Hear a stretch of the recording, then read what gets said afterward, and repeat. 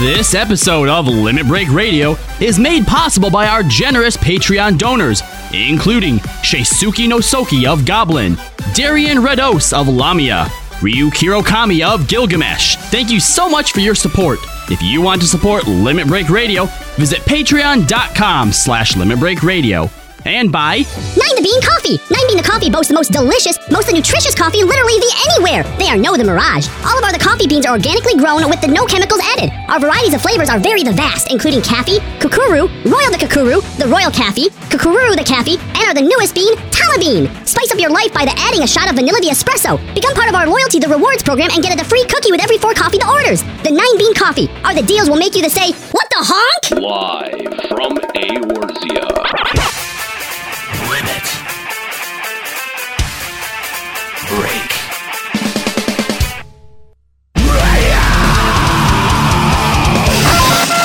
with your hosts, Nero. Now behold the horror you have wrought. Kahlo. I said don't take your clothes off. Juxtaposition. I don't get it. Ascalia. Holy shit, totally forgot about him. And Mika. Oh my god.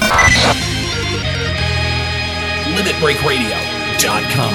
5, 4, 3, 2, 1. Welcome to Limit Break Radio, a special edition of Limit Break Radio, our European Fan Fest special. can finally wear that frickin' Titus clothing now. Yeah. That is I'm not going to. No one's going. Everybody else is going to. No one's going. I'm going to wear it. Yeah, I know you are because you're awful. I'm the best. No, you're objectively terrible. I'm the best. So, thanks for joining us for our Fan Fest special.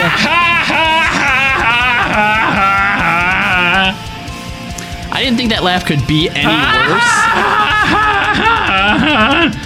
And then he does it. Oh my God. That was Idiots doing idiot things because they're idiots. Yeah, that sounds about right. Thanks for joining us live here at twitch.tv/Limit Break Radio. I'm going to throw it on over to our Eorzeans studios. Thank you guys for joining us all. Almost 300 people, 276 to be exact, but nearly 300. I'm sure that we'll end up climbing as we go on here. Before we start, I would like to make a decree. All right? Okay. I just want everyone in the chat to know. I want to make a decree. I'm letting everyone in the chat know I'm not reading or responding to chat. Therefore, if you have anything to say today, you must call in. And that's right. You can do that on Skype. Limit Break Radio is the username, 810-515-8715, if you'd like to use a regular phone. Or if you use Discord, limitbreakradio.com/Discord, you can find the permanent link to our Discord server, which you can use to call the show. Kooky Persona is standing by to take your calls. She'll be filtering them on up to us. I'm sorry, Kooky. Please, Kooky, no weebs.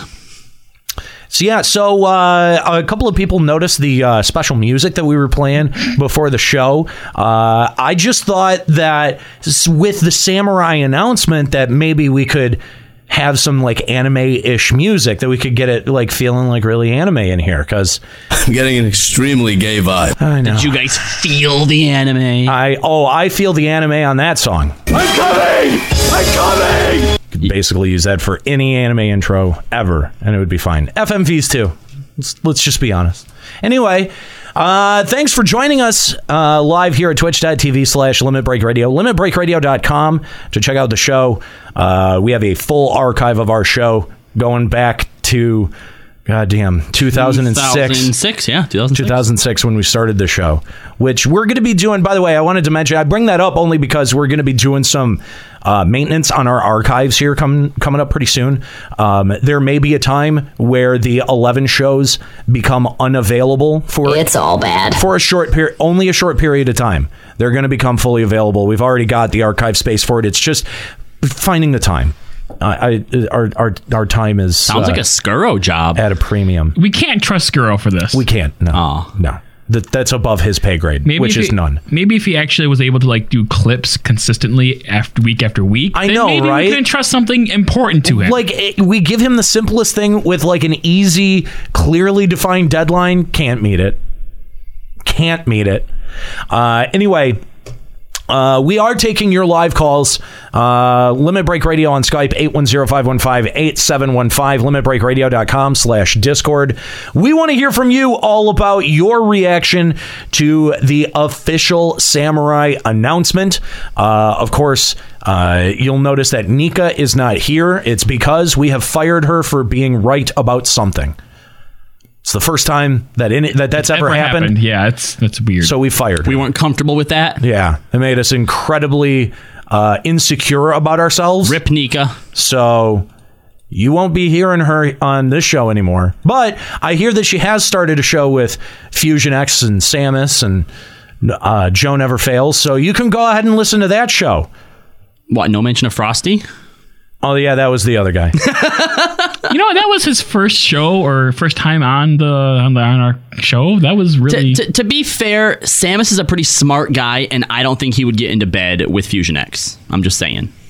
So you were dumb enough to make that move early on in your career. How'd that work out for you? I mean, where am I now? Feels like I'm dying inside. Where am I now? Yeah, but that's not because of... Who's on my show now? Fusion. Who's on my show now? Fusion X. No, he's not. Oh. Well, he was. He's out in Europe. He's actually enjoying himself at the European Fan Fest. Something that we don't get to have access to. Enjoying? Yeah, no, it seems like... Do you really enjoy life if you're Fusion X?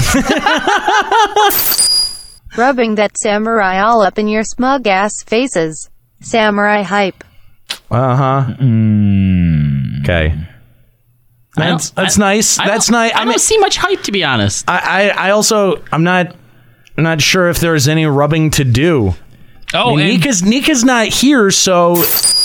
I'm leveling Black Mage and getting good at PvP so I can fucking AoE nuke the incoming infestation of LOL Wayaboos #Katrian Limit Break Radio. I like how he has to spell... Like, I have to say, I really appreciate Thor's donations because he takes the time... I think he takes the time to take them to Google Translate first. To make sure that it says all the words correctly. Yes, exactly. And I have to admire that. That is dedication. That is, yeah. I'm impressed by that. One thing I want to point out before anyone makes any more donations, during my and Kahlo's D&D stream, we had a little bit of a ruckus going on to the point where we couldn't play unless we turned off the donation. So I changed it. So you have to donate $5 to have your donation read on That's screen. right. That's right. So now somebody ruined it because they were spamming the same donation from the show the previous day over and over and over again with $1. Yeah. So we thought that something was broken. So here's the thing. All right. It'll still appear on the screen for $1. Yeah. But it won't be read. Yeah. We might read it. We can choose to read it at that point if we want. We're probably not going to because you're a cheap piece of shit. Yeah. What the fuck are you doing with your life? And you need to get your shit together. Come on. And get your shit money. Be an adult. Be an adult and give $5 or get the fuck out. Just kidding. Anyway, no, but this is why we can't have nice things, guys. Just saying, this is why we can't have nice things. Although, no, you know what? To Twitch chat's credit, I thought it was going to take a lot shorter time for us to reach that conclusion. Yeah, we actually thought the sloppy episode was going to do it, remember? Yeah. Oh, yeah, that drop. Yeah, no, don't stop. No. Don't. I swear to God, don't test me. Don't. Do not look at me, Sal. Oh, God, I forget you. There are some drops in there that I forget that you have.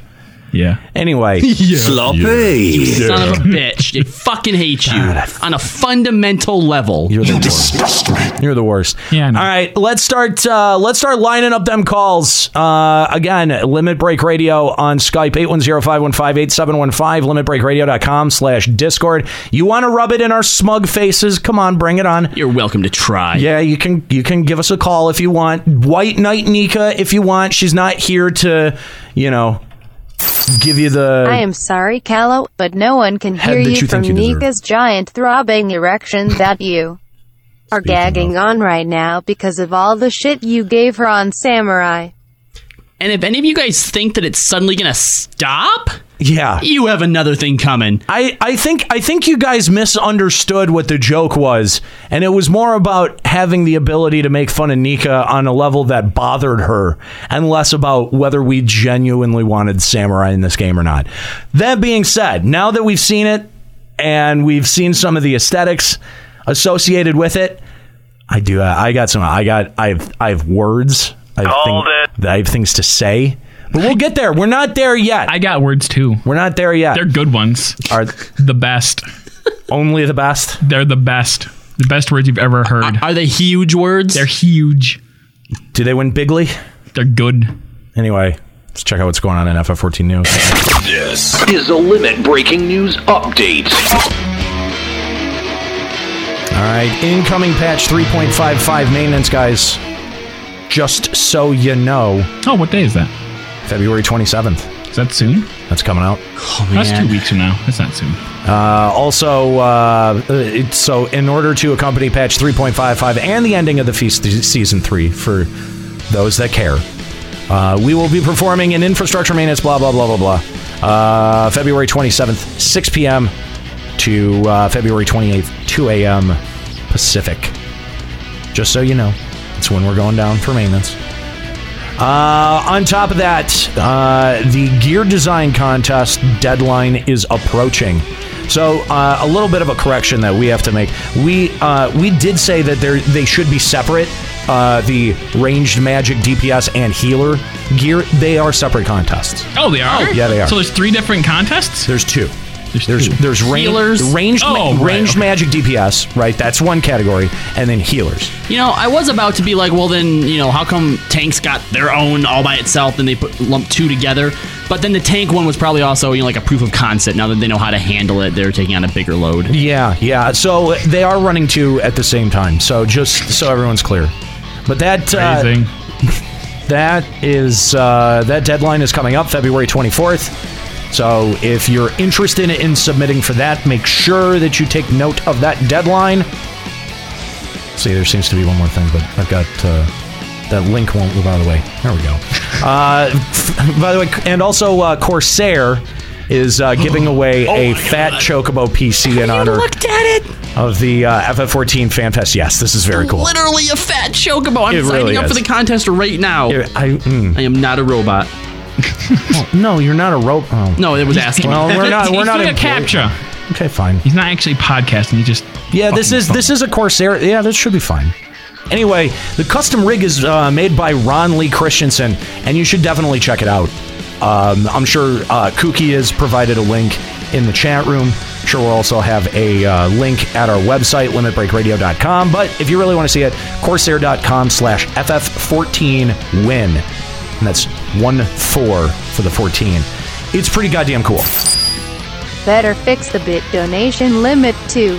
Only $1 per 100 bits.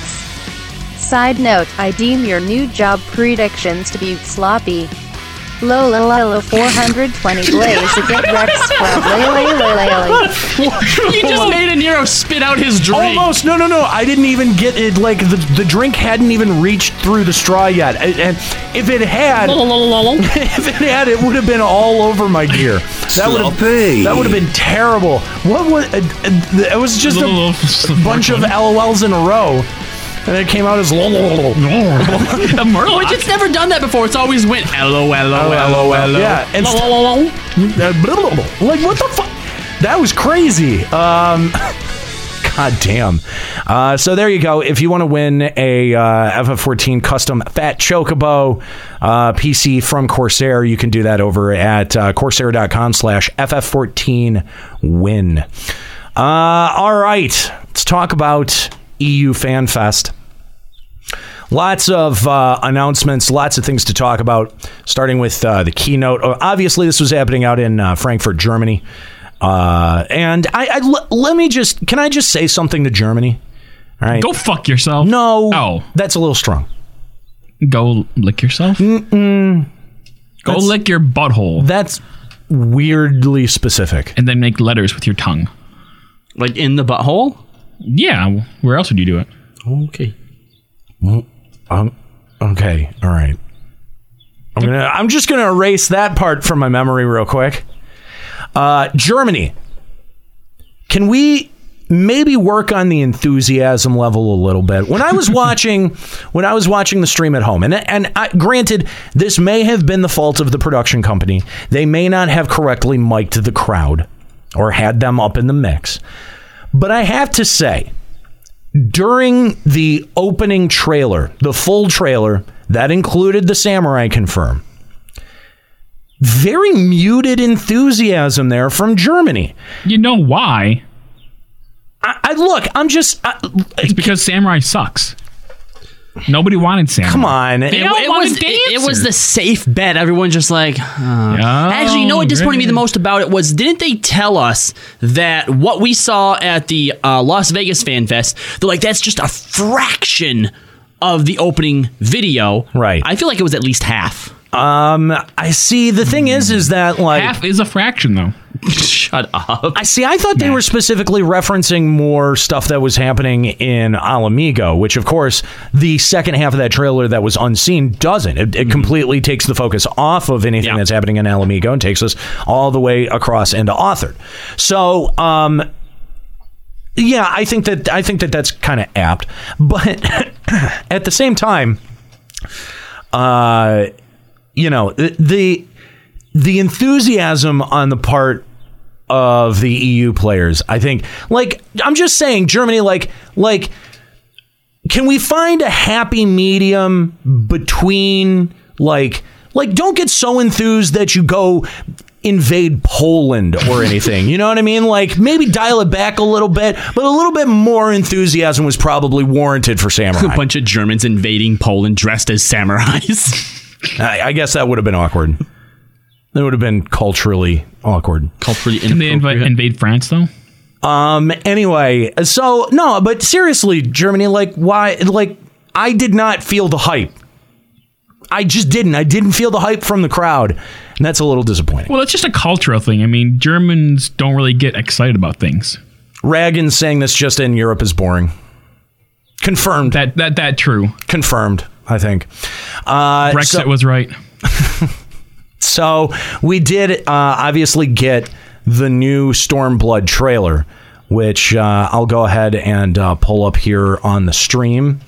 But I got to have just a second. But a lot of confirmations coming in this trailer that people have been waiting for a very, very long time for. I think that this trailer would have been more enthusiastically received either in Japan or America. I really kind of question why Square-Enix decided to organize or order the fan fests that they did. Because I just knew that the third one's going to be a wet, sloppy fart, so they had to give it to EU. It's not Germany's fault. I don't think that this is necessarily I don't think this is the most disappointing of the three, though. Do you? No, I turned the donations off for bits, by the way. But no, I feel like probably America was the biggest wet fart, because we didn't get any job confirmations, hard confirmations. No, I disagree. I think that Germany was the biggest letdown. I mean, even though it might have just been a small fraction of it. Fuck you, Juxta, for stealing my words. #mute Juxta. Okay, well, it's $10. Hey. Okay, but yeah, think about it. Think about how much hype surrounded the Lady in Red, right? Like, looking back on it now, sure, nothing really came of it, but you cannot deny the amount of hype surrounding the Lady in Red, Red Mage Soft Confirm, people going nuts over increased inventory, dropping PS3 support. We got those first. By the way, still some of the biggest cheers of the entire presentation. Well, still, yeah. When they went over those facts again. Yeah, the only big thing that we got, which I just want to point out. Ha ha ha ha ha ha ha. Fuck you, Starcade, because everyone unanimously agrees that dropping this dead weight of a system is a good idea. You dumb twat. Eat my dick! You don't need to respond for him in drops, you know? Well, I felt like it was appropriate. Well, the biggest announcement that we got from this fan fest that I don't think anybody saw coming was the inclusion of Othard and the Far East. That's actually huger than what... that is a really big deal. No, that's what I'm saying. That's like the biggest thing. I mean, some people might argue Samurai, but that didn't surprise anybody. No, especially after the leaks. That there's no real big hype about it. Well, I mean, they are swinging a sword, so that's pretty cool. The sword swung. With the inclusion of Othard, I actually do have a few qualms with Square-Enix over that. I mean, overall, yeah, it's probably great. Again, big surprise. I mean, remember all the arguments that we had with Anira, where he's like, "Where are we supposed to go? There's not enough room over there to do anything." It definitely it explains some of these decisions that Square-Enix has made recently regarding like Zelfatol and stuff like that. Like, yeah, they were trying to clearly flesh out the map. So Samurai is DPS? My inner anime geek is gushing. Also, that housing area, I am a sucker for Far East housing. We're gonna get to that. We're definitely gonna get to that. Please keep your weeb in your pants. Yeah, let's start with the trailer here. We'll take a look at the trailer. Penis trailer. One thing that people may not have noticed. Penis trailer? I don't know. I was just talking. One thing I noticed that people may have missed is that the flags at the first part of like the fighting at the bottom, they actually have colors on them. Yeah, purple. Because Al Amigo are gay. Thanks, Chuck. So. You're welcome.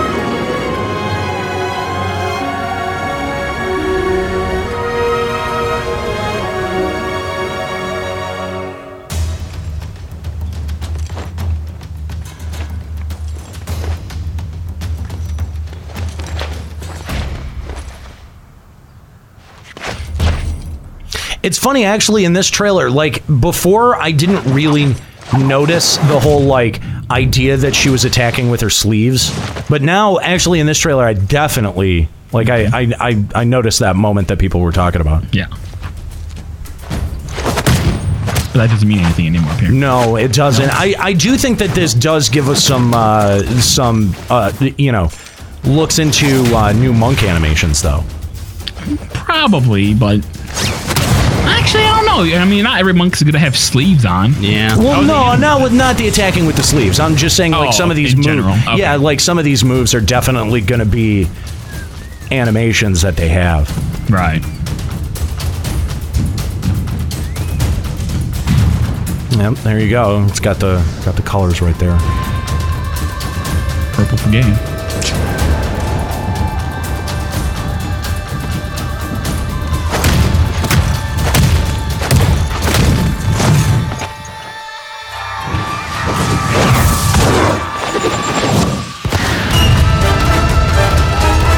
Really actually depresses me now. Why? Because they said it was a fraction, and it's just really not wasn't. that. There's not that much. Yeah, more. like when you compare it to like Dragon Song, like I do really like. I do want to say though, I really liked kind of like this Game of Thrones type feel. Yeah, no, this was a good reveal. Oh my god, yes! Because when it just so got and then when it comes to this part, I'm like, I looked at Jux, I'm like, oh, is that Doma? I was like, oh shit! Is that Doma? No fucking way! Yes, that was. Get out of here! You know what? I will give it. This was probably one of the best executed reveals. This is that was, and it was a good hide too. Like nobody, I don't think anyone expected this. This is kind of cool. I wonder what this is all about. This city underwater. I definitely think that's going to be some kind of dungeon or event. Yeah. See, what I feel like so the opening cutscene we got for Heaven's Ward, I feel like that was an introduction to the Dragon Song War, to the whole ordeal. Not the Dragon Song War, the Alamegan conflict. You mean? Oh, you mean, what are you talking about? Comparing this to the Heaven's Ward War. Gotcha. This, now, I feel like this is just an introduction to the areas rather than the expansion's narrative as a whole, if that makes sense. Yeah. Yes. Okay, yeah, I get where you're going. Yeah, this is more of just like a big reveal trailer, you know? Doma, Samurai, new characters. Weebiness. So much weebiness. He cuts all of these in half, like, come on. Tips hat, my lady.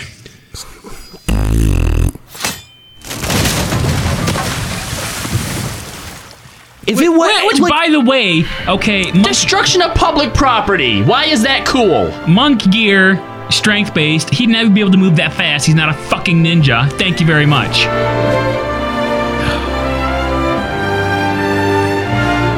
Well, but this is your guys' cultural homeland. I mean, you're ninjas, right? No. We are Eorzeans first.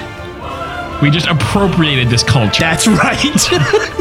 We're making it white again. Oh, remember when Nero thought they were going to kill you, Giri? Can I just say, yeah. White. No, I'm white. That's true. Can I just say, I really hope that ninjas end up getting a falcon pet. Can I just... I came a little bit. I really want that to be a thing. And then for ninjas to get that, and then for dragoons to never get a pet. Yeah. Oh my God. Never ever be a pet class. That would be so amazing. I want to. You could just lord that over Ascalia until the end of goddamn time. See, you guys need to understand that a lot sometimes when we advocate for something, that it's to see the reaction from some of our fellow hosts. It's not even necessarily for the betterment of the game. Right. It's specifically to make Ascalia sad, or specifically to make Nika sad. We literally feed off of misery and hate. Right. Which by the way, when Heaven's Word was coming out, and you guys used to sit here and give me shit about Judge or that Dark Knight would never be included in the game, I don't remember any goddamn White Knights coming out to my defense and going, well, you guys are being really mean to a Nero. It's because you don't have a vagina. Nobody did that. It's not about puss, all right? Nobody did that. Okay, so I'm so over the tweets going like, oh my God, I can't wait for Nika to be able to rub your guys' face in it. Do you guys think we're suddenly gonna stop? Like, we're just gonna find something new. Oh my God, that's how this works. It's like it's the first time that they've ever tuned into one of these shows. Yeah. You guys know how this works. I shouldn't need to explain this shit. And yet you do. Not after every single episode. Not after 100 episodes, motherfucker. Come on. Oh, jeez. All right. So, lots of announcements, including Othard. We're definitely going to Othard. We got an entirely new map. Does anyone like the name Othard? I mean, is there like... I think just think it sucks. It doesn't sound weeby enough to me. Yeah. That's what it is. It doesn't have like a nay in it or... Othard nay Kugami Sichi penis fuckers. Sometimes I feel like you should just cut off your stream of conscious just a little bit sooner, okay? Yeah. Once you feel that need to say penis, stop. Yeah, like that's a pretty clear line. Like once you reach there, like that should be your cutoff. The bar that I was in last night, the bathroom had like a graffiti motif. Was there a penis? No, but there was just one word that just said penis, and I'm like, Juxta was here. Yeah, that was Juxta. Penis. Yeah, that sounds about right. Okay, so we definitely know we're going to Othard, which is pretty great. I think that's a pretty great move. It's huge. I mean, you're more than doubling the amount of land masses that we have now. Yeah. I guess it remains to be seen how many zones we actually get, because I mean, Othard looks to be relatively, I guess, a little bit smaller than Eorzea is, right? But think of how many zones there are right now in like the mainland map, right? Yeah. I don't think we're going to get that many zones in Othard. I mean, we've seen a few. Say would make so much money if they added Giltos as a samurai ability the store. You know, not wrong. Can always toss Gil our way. Except instead of Gil, you have to toss actual coins, like actual dollars.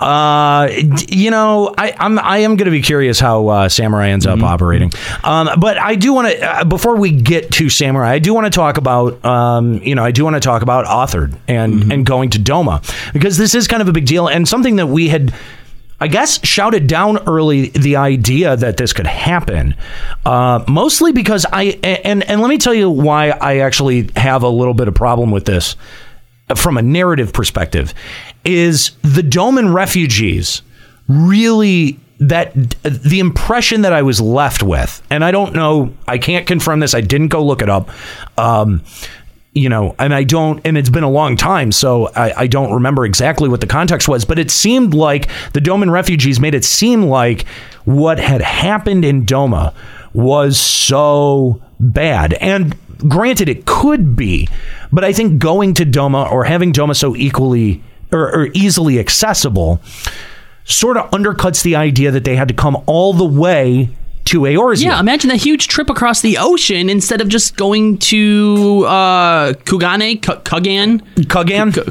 Yeah, instead of just going to Kugan. Yeah, Kugan. You think even though they are an isolationist, you know, society or whatever. Yeah, I've heard that tune before. They can't be that isolationist if that's where our new housing wards are going to be.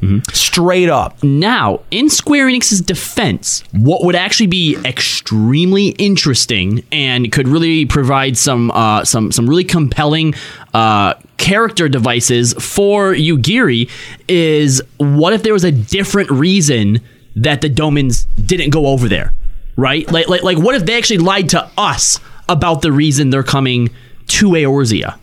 That undercuts our trust once we find this out. What if the Kuganians actually are all samurais and they all hate ninjas, so Domans couldn't go there? I'm just saying, I really hope that, because you're absolutely right, Nero. The fact that now there's this whole big giant stuff that they could have went somewhere else. It undercut the urgency of that, severely. And not just and it's sort of like even in right down to like the placement of the city on the actual Othard map, like geographically, because there's space that they could have gone, and unless there's a good goddamn reason. And by the way, I didn't see any good goddamn reason in any of the promo stills that we saw, or any of the video walkthroughs that we saw. There better be destroyed cities and settlements that we can see. There's got to be a good goddamn reason. Now, there have been some really interesting screenshots that we saw from the North American Fan Fest that included a mountain with a hole in the side of it. There admittedly could be some very brutal stuff there. And I'm just, I'm not saying that it's going to be bad. I'm just saying I'm concerned that it could be bad or cheesy because they really need to make that plot point compelling that these people needed to leave. Now, Yoshi also did say too that Yugiri was going to play like a big part in the narrative. Right. I really hope it's not just like, all right, Yugiri and us were the envoy to rally all these people together, right? Like, I really want to see some character conflicts on the level of Estinian clashing with Ysael, or Ysael trying to come to grips with the fact that, you're not Shiva, you're some bastardized version of her, or that Mughals are soft. And let me tell you the other problem that I have from this is that we got a bit of a split storyline with Heavensward. We got 3 patches-ish of very tightly focused Dragonsong War content, which then the focus shifted for 1 patch, or maybe if you want to stretch it, a patch and a half, to focus on the Warriors of Darkness.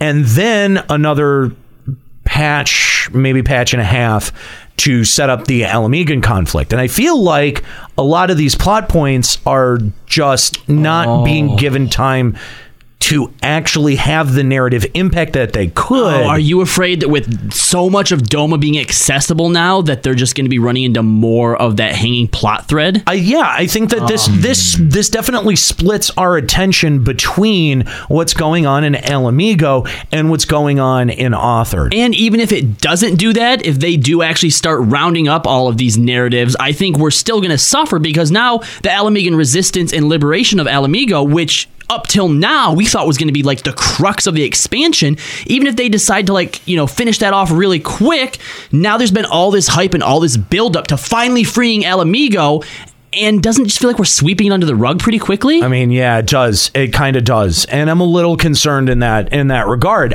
Look, they've done very clever narrative things before to be able to make it all hang together, and I think that they definitely have the talent and the resources to be able to do that here. But I'm concerned. And then when you throw on top of it that we know that the raid is going to be connected to Ivalice and not necessarily intrinsically to FF14, that gives me another reason to be concerned. DK Donkey Kong is pointing out that maybe Kug-An is primarily controlled by the Garleans. That's why the Domans couldn't go there. So why are we hanging out there so much? It seems like unless what do we within the first patch or by the end of the first the actual expansion storyline free them? Because if both the rebellions are tied up by the end of patch 4.0, where the fuck do we go from there? Yeah. I don't know. It does seem, like I said, it seems to split the attention. There's a lot more questions have popped up than answers. Here's another one. What was announced at FanFest, all right, that we needed context from patch 3.5? We need to know that Yugiri was still alive. We knew that. But did we? Yeah. Yeah. Are we sure? Because I hadn't seen her in like a couple patches. That's still not nothing. I don't think. I mean, the biggest reveal was obviously that we're going to Doma, but I don't think that had we known that now or before patch 3.5 that it really would have made that much of a difference. No, I would have just been thinking sooner. Well, then what the fuck are we doing in Alamigo? Like that's going to be over pretty quick. Yeah. Pass on it. All right, let's talk about the Weeb. We'll see how it plays out. The story narrative could pay off on a high note. #BanScoro Kappa. I mean, it could. I mean, we could end up farting rainbows at the end of this expansion. We don't know. That'd be so cool. I'm just saying, a farting rainbow mount. But I'm just saying, like, there's equal possibility of either one of those things happening. Okay, you know what? I have an idea now. Reading some stuff in the chat here. What if the reason we go to Doma is when we attack Alamigo, okay? Let's say the Garleans have to pull forces from Doma to either contend with us or launch some type of sneak attack somewhere. So we decide, all right, let's go and help the Domans first, then they can help us with Alamigo. That's like the only thing I could possibly come up with. Man, I just don't know, dude. I don't know. I'm curious how they're going to do it, but I have concerns. Yeah, no, yeah, because you're right. Probably the biggest criticism that we had for the Heaven's Ward expansion, and even to some extent the end of A Realm Reborn, was how many different stories they had going at once and how long it took them to come back to those different stories. Yeah. And if they're introducing and resolving things that quickly, I think that's pretty unsatisfying as well. I don't know. We'll see. Let's go to our phone lines. We're going to talk about Samurai next, but we'll have Fate and Darius of Genova kick us off. What's going on, Fate? Welcome to Limit Break Radio.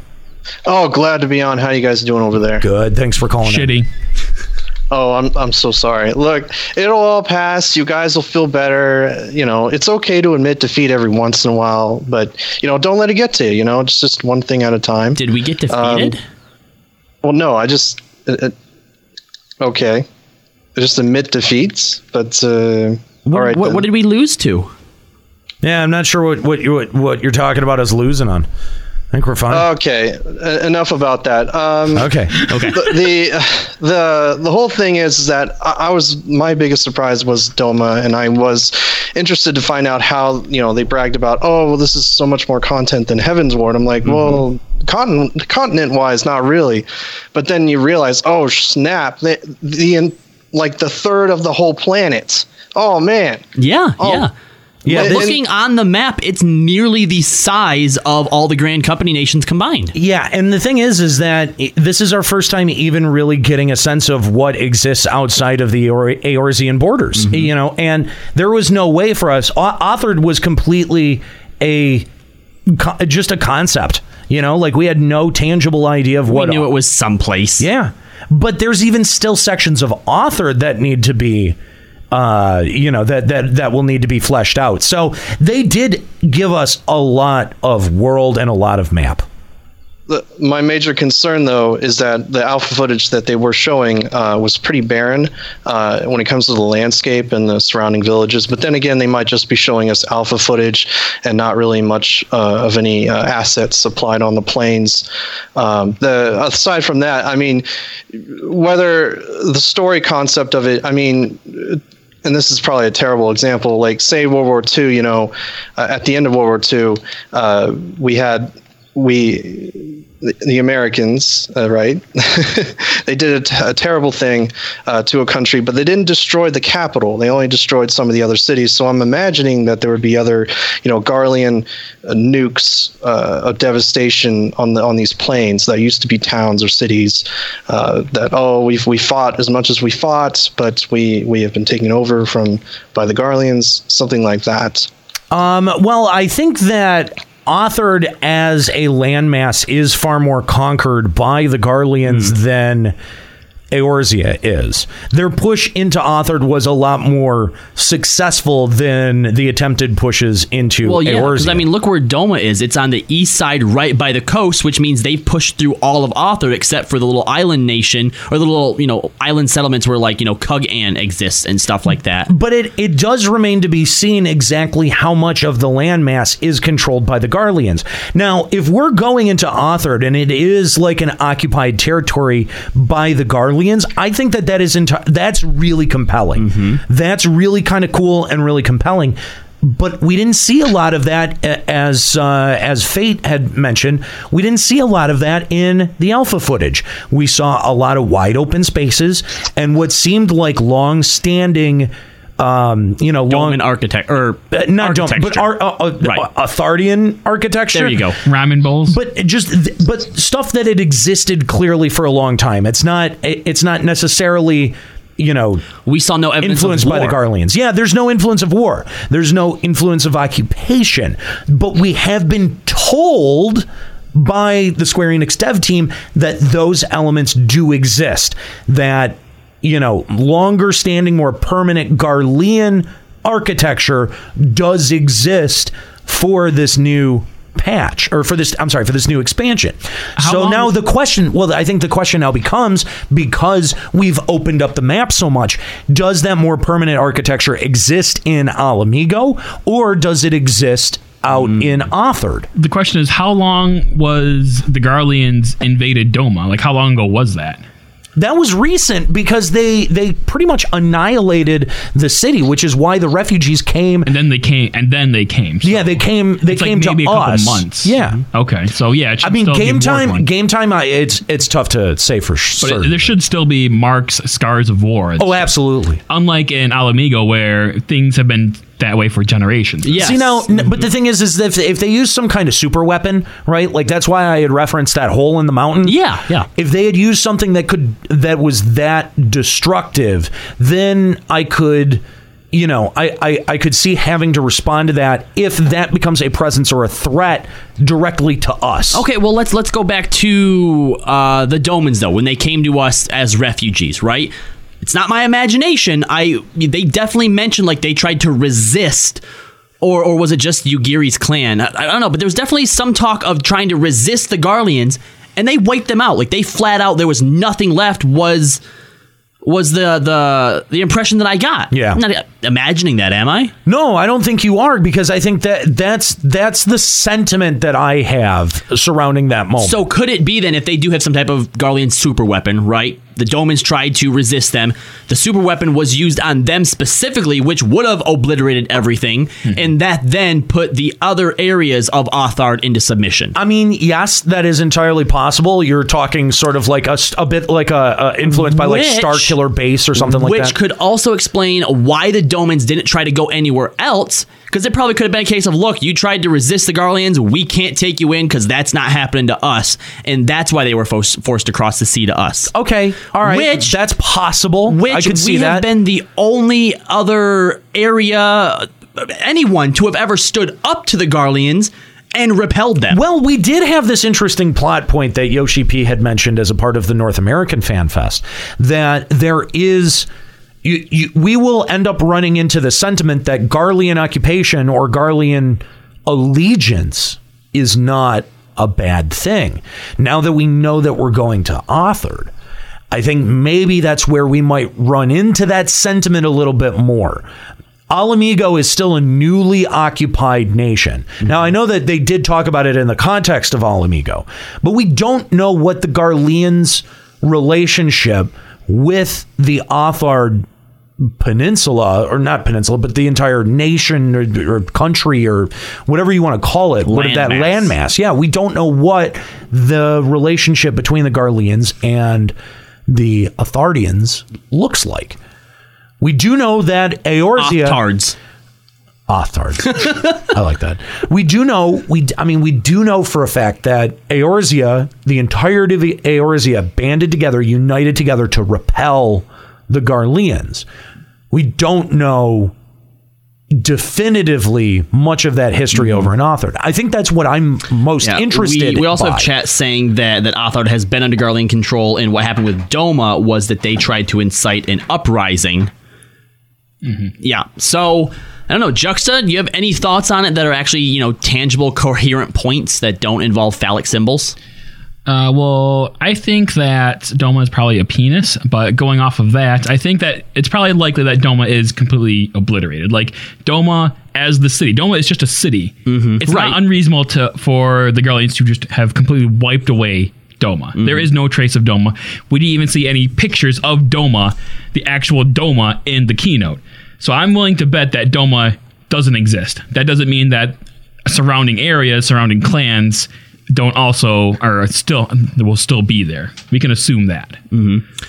Okay, so what about this whole splitting the narrative thing? I mean, honestly, I was so hyped when they showed Doma, right? Like, out of all the reveals they've done between all three fan fests, and you're absolutely right, the way that they did that in that sort of Game of Thrones style, it was amazing. Like even halfway through when it's showing Garlemald, right?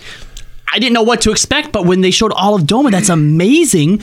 But then you bring up such a great point. Their biggest glaring shortcoming through the last expansion was these hanging plot threads. Because even when they came back to one that we wanted to know more about, it had been so long, like, we kind of stopped caring. Well, not just that, but I mean, like, having our attention split in so many different places, too, narratively is very disjointed. So you have to have, a sense of where these two plot lines are going. And we already know that we're going to have Omega to contend with as well. Right. So, I mean, all right, so we have Zeno, who's supposed to be like the big baddie. Now the thing is that if Zeno is manipulating things or creating the conflict in both Alamigo, that's what I'm wondering, and in Doma, then maybe we have something. Yeah, because we've been led to believe that Xenos is the guy who's in control of Alamigo, so who's supposed to be the big baddie or the end goal for Othard? Right. I think it is going to end up being Xenos, because I think what's going to end up happening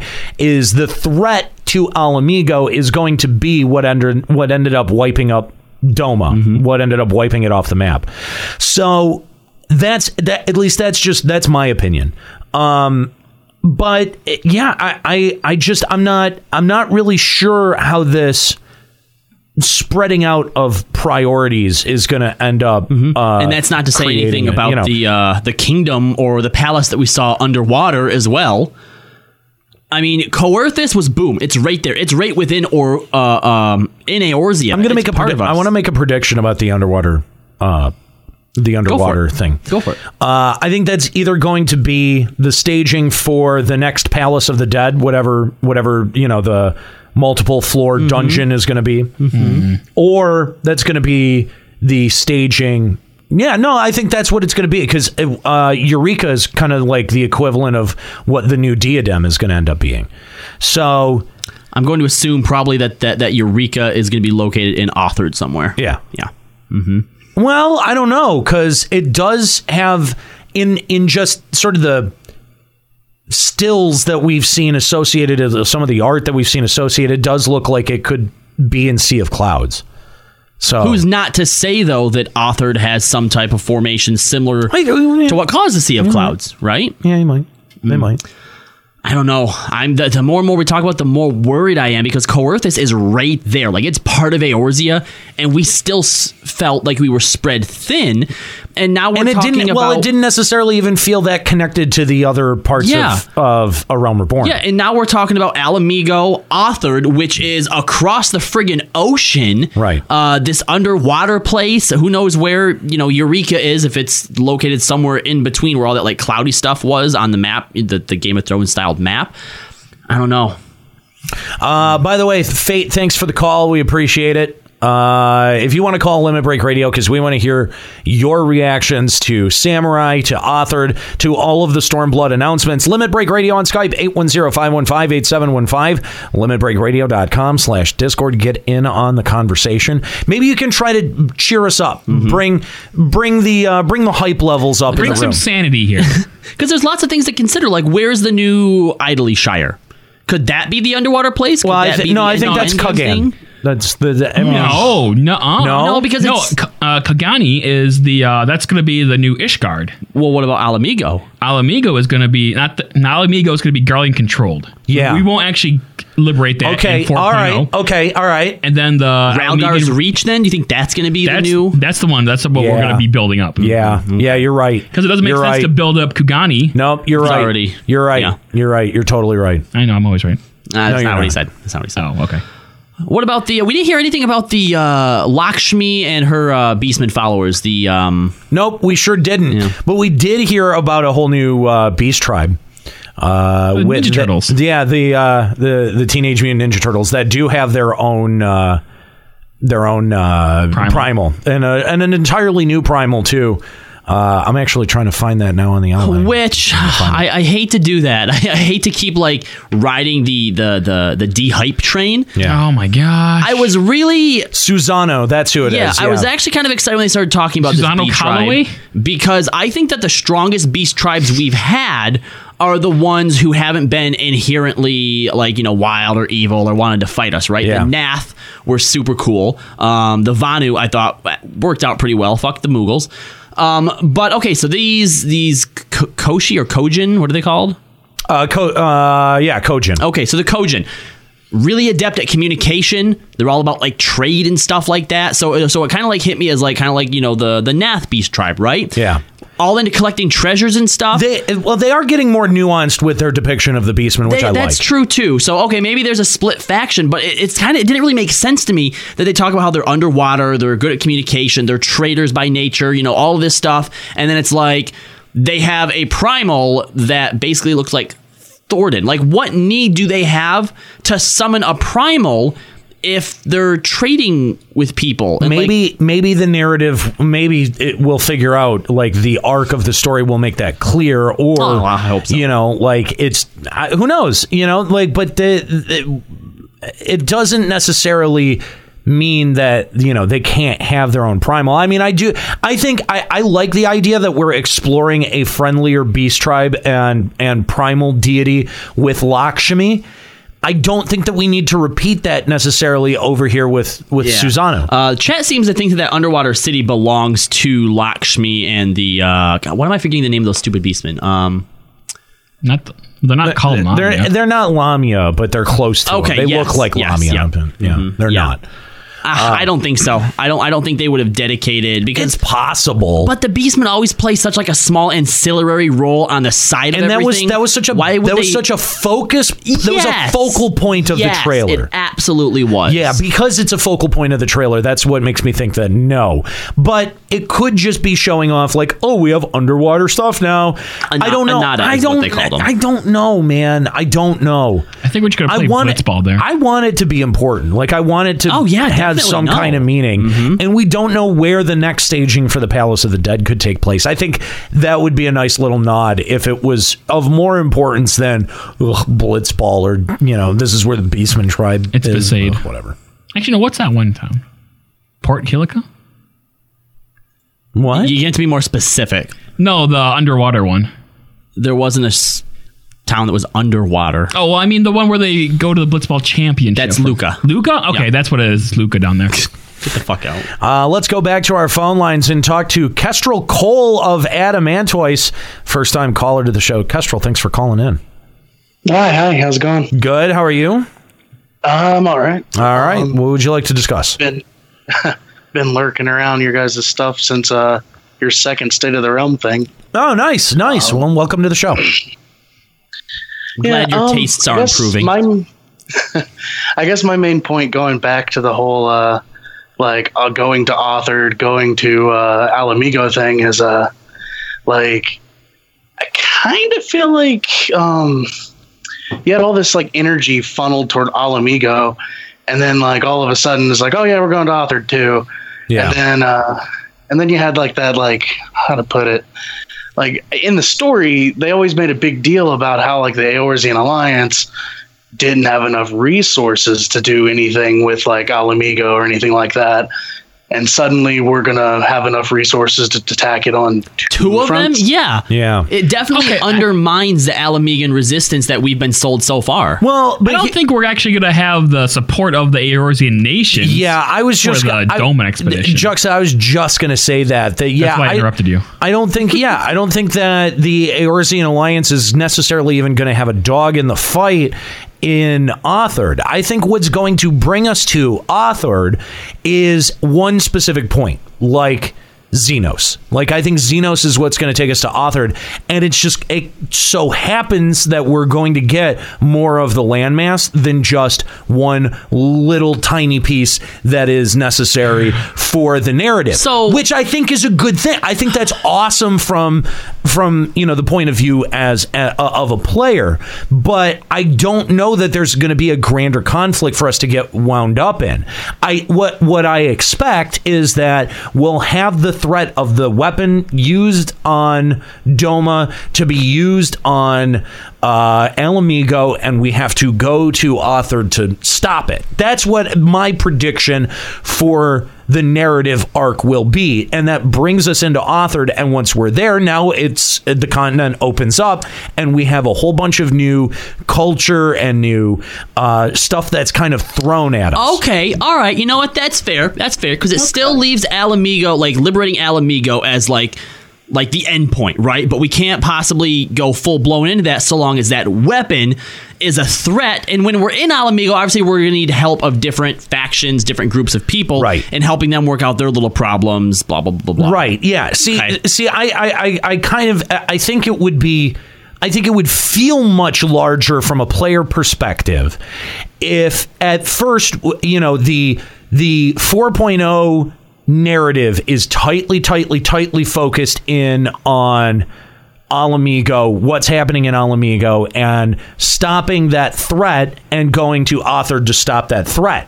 Once that threat has stopped, then Othard, boom, opens up to you as this whole big area that now, through the subsequent patches, we are now dragged into and introduced to the native conflicts of a land that we had to go to prevent a large-scale calamity. I'm starting to feel this a lot more, too, because now having Yugiri with us, it also adds another layer of, I think, good character development for her. In the I guess fact, she would kind of...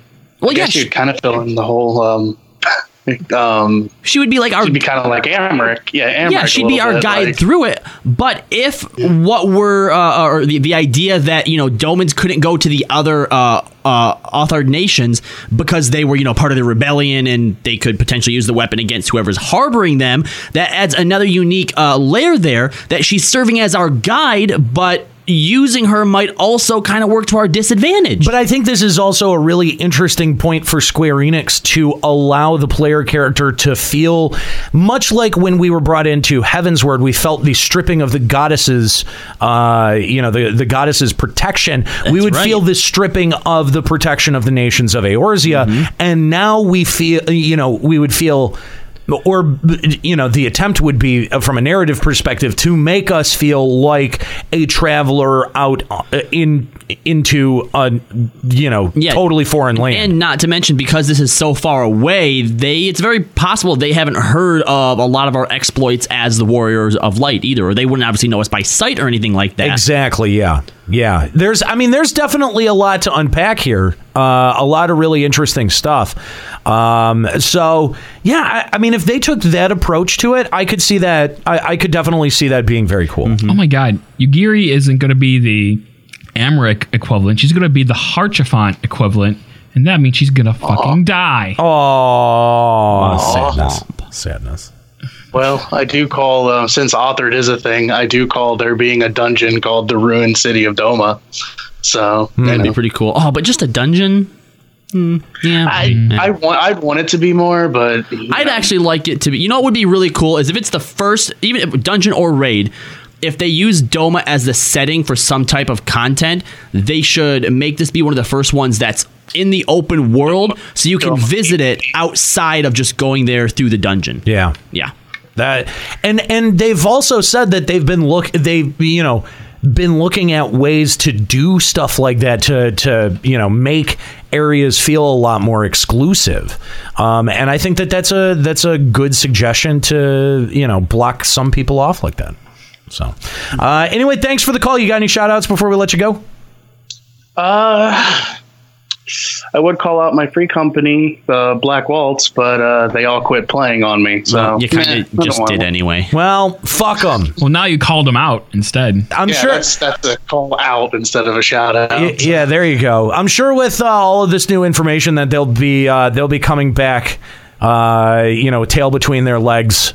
They always do. Oh, yeah. One of them's already making a big mess about Samurai, and I'm just like, man. Yeah. You mean Red Mage. See. Anyway, thanks for the call. We appreciate it. If you would like to call Limit Break Radio on Skype, 810-515-8715, limitbreakradio.com/Discord. What do you think of the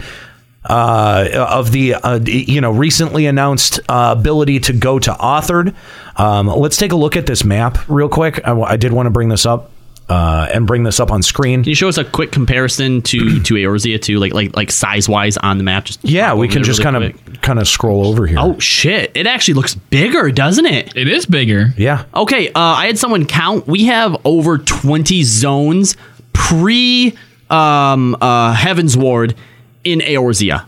Mm-hmm. Okay, there's no way we're getting even close to that in Othard. We do know that there are sections of this map that are not going to be available, and that most of this map is really going to focus on. We've got Kagan over here. We got Kagan over here. We got Doma is right here. Mm-hmm. We also know that we're going to be getting the steps. Sky Gods. What's that down there at the bottom, right in the center? What's that island down there? To your left. I don't know. I mean, does it have a name on it or no? Thavnair. Oh, where the Thavnair clothing comes from, and the onions. Oh, okay, there you go. Oh, yeah. That's a big trade destination. Yeah, that's interesting. And we do know that we're gonna. There's hats at hand. What? Rad's at hand. Yeah, that's the oil. Yeah. That's where all the oil in the world comes from. And you can see, there's a lot of ships down there. You can see it's a very, very active trade port. They've given us so much. And map. Well, Old Charlene at the far left. You can see in these cloud breaks even that there's more land underneath that. Being crafty there, Square-Enix, trying to hide stuff from us. So even in terms of what we're going to be getting with Othard, I'm having trouble reading some of this, just because the red text is really, really difficult to read. We can tell that, we're definitely going to get Kagan. We're definitely going to get Doma. We're going to get the steps, the as in step, which I really like the design for that a lot. Is that the one with the fucking ramen bowl? Yeah, the ramen bowl. Yep. I like that. We have the ramen. I thought that was very cool. Ramen bowl in the steps. The Jenga tower is the Red Sea. The Ruby Sea. Sorry. Yeah. This is the worst. What? You not having fun? Okay. Why do I want? We're going to freaking Othard, and we're gonna fight in a ramen bowl or something. No, that's a city. Is it is it the city on top of it, or is it inside? No, it's inside of it. It was probably a plateau at one point, and they carved all that out. Yeah, that just seems very Shut up! You're structurally unstable. You're an idiot. I'm an idiot. I'm not the one who's carving out a mountain and living inside of it. Like a dwarf. I'm kind of curious to see who who lives there. I should be live there.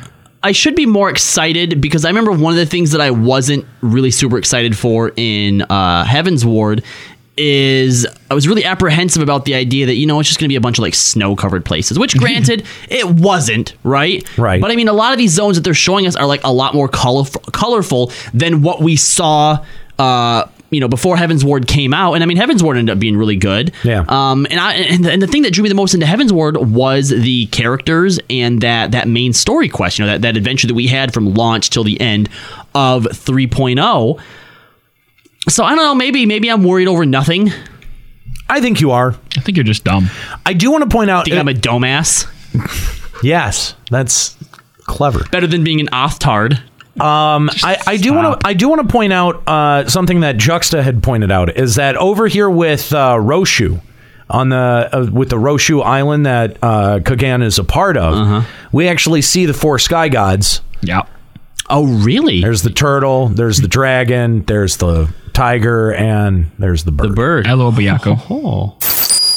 Well, okay. Guess not enough to get it. Try again, buddy. It was the Cuban Panda, and calling it next primal mount will be tigers looking at the animals around Roshu. That'd be cool. Yeah, I can see that. Or instead of just tigers, the mounts are each of the 4 of them, and then the 5th one. Oh, we've already had Kieran. Oh, wah, wah, wah. Kieran Mark II. We upgrade Kieran, has wings now. Kieran V2. Yeah, we've got the Ruby Sea, which I believe that's the southern part over here, right? I mean, we've got the Ruby. The Ruby. I'm gonna guess that's gonna be like a strait or something. I definitely think a lot of the things here on the map are going to come into play, because when you look at how animated this side of the map is compared to Eorzea, they put a lot of effort into it. And whenever we have any of these big reveals, whether it's a patch or a dungeon, like, we go to the map for a lot of the questions that we're asking, right? And I think that I think maybe that Square-Enix has kind of taken that hint and put a lot more thought and effort into designing this map because of that. I think that a lot of the stuff that we see on here in subtle ways, maybe not so subtle ways, are going to come into play throughout the expansion. I mean, down here at the bottom, right next to the Siren Song Sea, we see the Crown, which is clearly a ship graveyard, and we all know we're going to get a ghost ship graveyard for a just look at how colorful Othard is compared to Eorzea. Yeah. It's such a stark difference. I'm kind of wondering if and I want to go and take a closer look at the map that we're going to be getting access to, but I'm curious if this northern area, this rocky area up here, is going to be available, or the burn down here. We see what looks like a sandworm, like that's straight up a sandworm right over there. Looks like a really big sandworm. Yeah, it does. But we also see some very, very large craters. So some possibly very cool confrontations that happen there, or possibly one of those fates, those large scale fates, because I mean, when you look at the other side, the other half of the map, what are the big beasts that you see? You see dragons up top.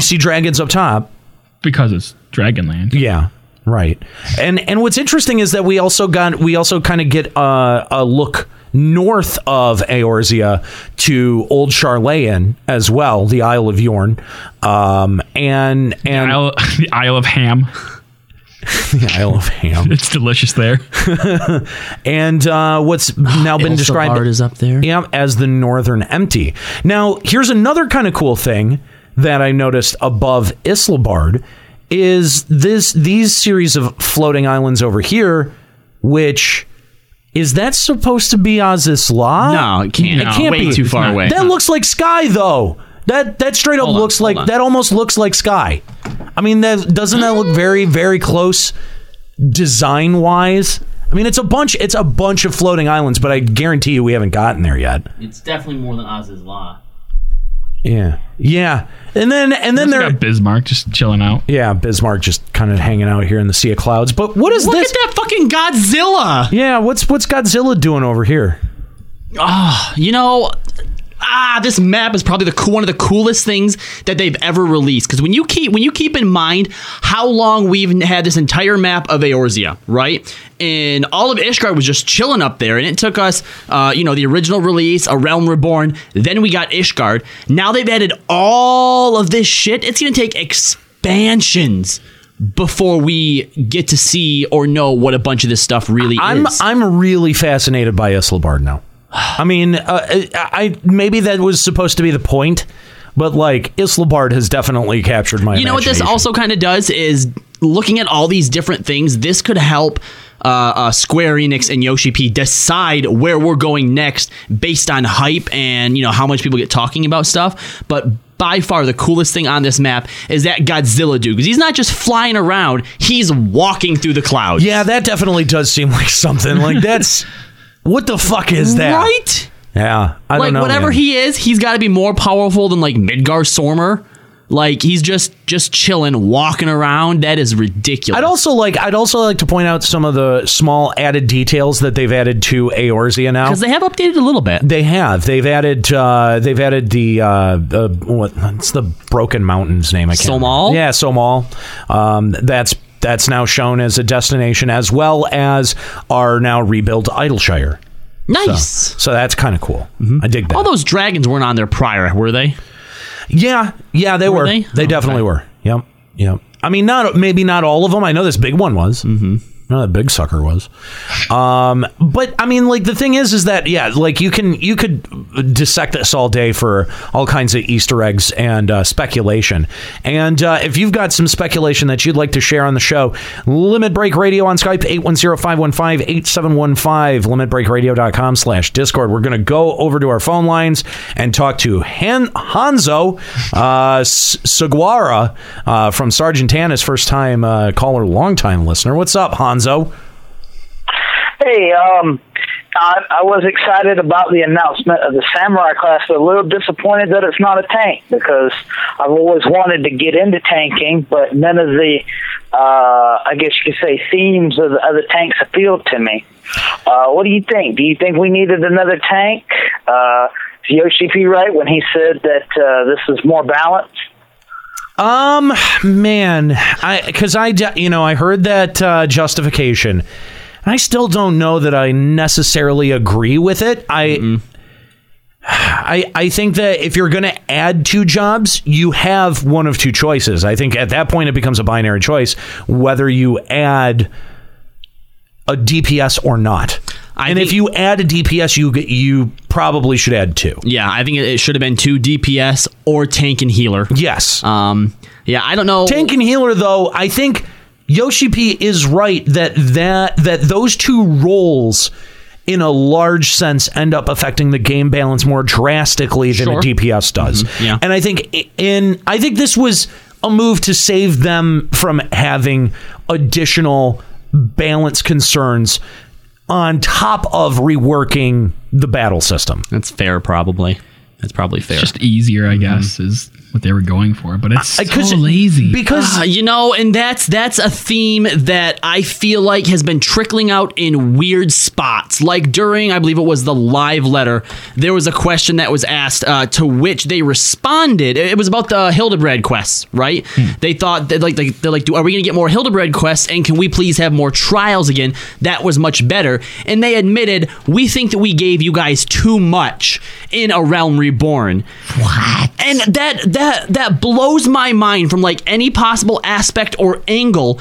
That shouldn't you want to give your customers, your player base, your fan base more than you think they deserve, or more than they want? Or surely you don't want to dial it back, because that is something they are going to notice and will hold against you. Should you not want to go above and beyond? Yeah, well, I mean, we did know that they felt like they had something to prove coming off of 1.0. Okay, but then you don't dial that back. You come off an L like that, and there's no way. Like when you come back, you've got to come back strong. I agree 100%. But the problem is keeping it there, and I think some of some of the blame does need to be laid at our feet for keeping our expectations at that level. We probably should have known better than to keep our expectations at that level. No. I feel like as a company, if they came off a loss with such a big win, that then is proof of concept. Like they should be able to take that to the higher ups and be like, we need more resources, we need more hands, we have to keep this up. Should. But we all know that Square-Enix doesn't necessarily operate that way. Well, then I think that's one of their problems as a company. I agree. That's why they have failing numbers of subscription. But I mean, we do know that they took development staff and applied it to 15. And how good that did. Well, they needed to. I mean, it was clear that the work needed to come from somewhere, and it had to be made up on some end. So but I do think that you're not wrong when you call it lazy, but at the same time, I will call it lazy, but I will also at the same time say that us as players might have had our expectations set a little bit too high for Heavensward. There's almost no MMO expansion that is able to exactly double the size of the game or really end up feeling like like you're getting the same thing that you get on launch. Like nothing ever feels like that. There's no expansion that can do that. There's never been a WoW expansion that does that. A WoW expansion feels like a WoW expansion. It never feels like a whole new fucking WoW. It's never as much as the first time because you've always got that big leveling process, that first level cap process. You've got learning the system. And these are all the things there might be some truth to this, but I don't think as much of the, I don't want to say blame, but as much of the responsibility of it as you think might be laid at the player's feet. I'm not saying what the ratio is. I'm just saying that that's a factor that needs to be in there. Our expectations have been high, and they were set very high by Square Enix's very diligent work and the high quality of content that we got from the 2.0 series to 2.55. Wasn't it very? You know what? That was such an impressive run of content that it's almost setting them up for failure to expect the exact same feat again. I can definitely see where you're coming from, but I think what probably compounds the frustration for me as a player is through 3.0, noticing that they're making the same shortcomings all the time, and then so far what we've seen of what's going to possibly be coming with Stormblood, and I think that'll be the deciding factor, is if they keep making those same shortcomings through 4.0, or if they at least try to pick up their piece, not saying necessarily bring more content, right? But at least bring us sharper and cleaner content with what they do give us. I mean, yeah, and I think that they made a lot of bold decisions in 2.0 that they didn't end up making in 3.0. And I'm not going to sit here and excuse the hit in content that we did take between 2 and 3.0. I just don't think that hit is going to feel as drastic between 3 and 4. And it may even feel like a tick up in quality for a while too. But the thing is we're getting all of this geographic space with Othard. How is that geographic space going to be utilized? Maps almost mean nothing in this game because once you out-level the map, there's no danger there. Once you get flying, there's no danger there. We do know that there's going to be flying. Yes. Does anyone still like flying? No. Honest question, because not to mention because there's so many aetherites and you get put so close to your destination to begin with. Yeah. But the caller's original question was, are we disappointed with Samurai not being a tank? Oh, yeah. And I think I am. I think I would have liked to see an evasion-based tank just to see how that ends up operating. I'm definitely less interested in picking up and playing Samurai knowing that it's a DPS and not a tank. If it was a tank, I would have definitely tried it out. I don't think it would have overtaken, I guarantee you it would not have overtaken Dark Knight. But I could see if it's cool, if some of the gear is cool, if I like the animations, and if it's fun to play, it may be my DPS main. Because right now my DPS main is Dragoon, so it's not I've never like seen you even play Dragoon. No, I don't. But I'd consider leveling it. Mm-hmm. I'd consider leveling it. Should we talk some more about Samurai then? Like long before I would consider leveling Red Mage. But Red Mage is the best.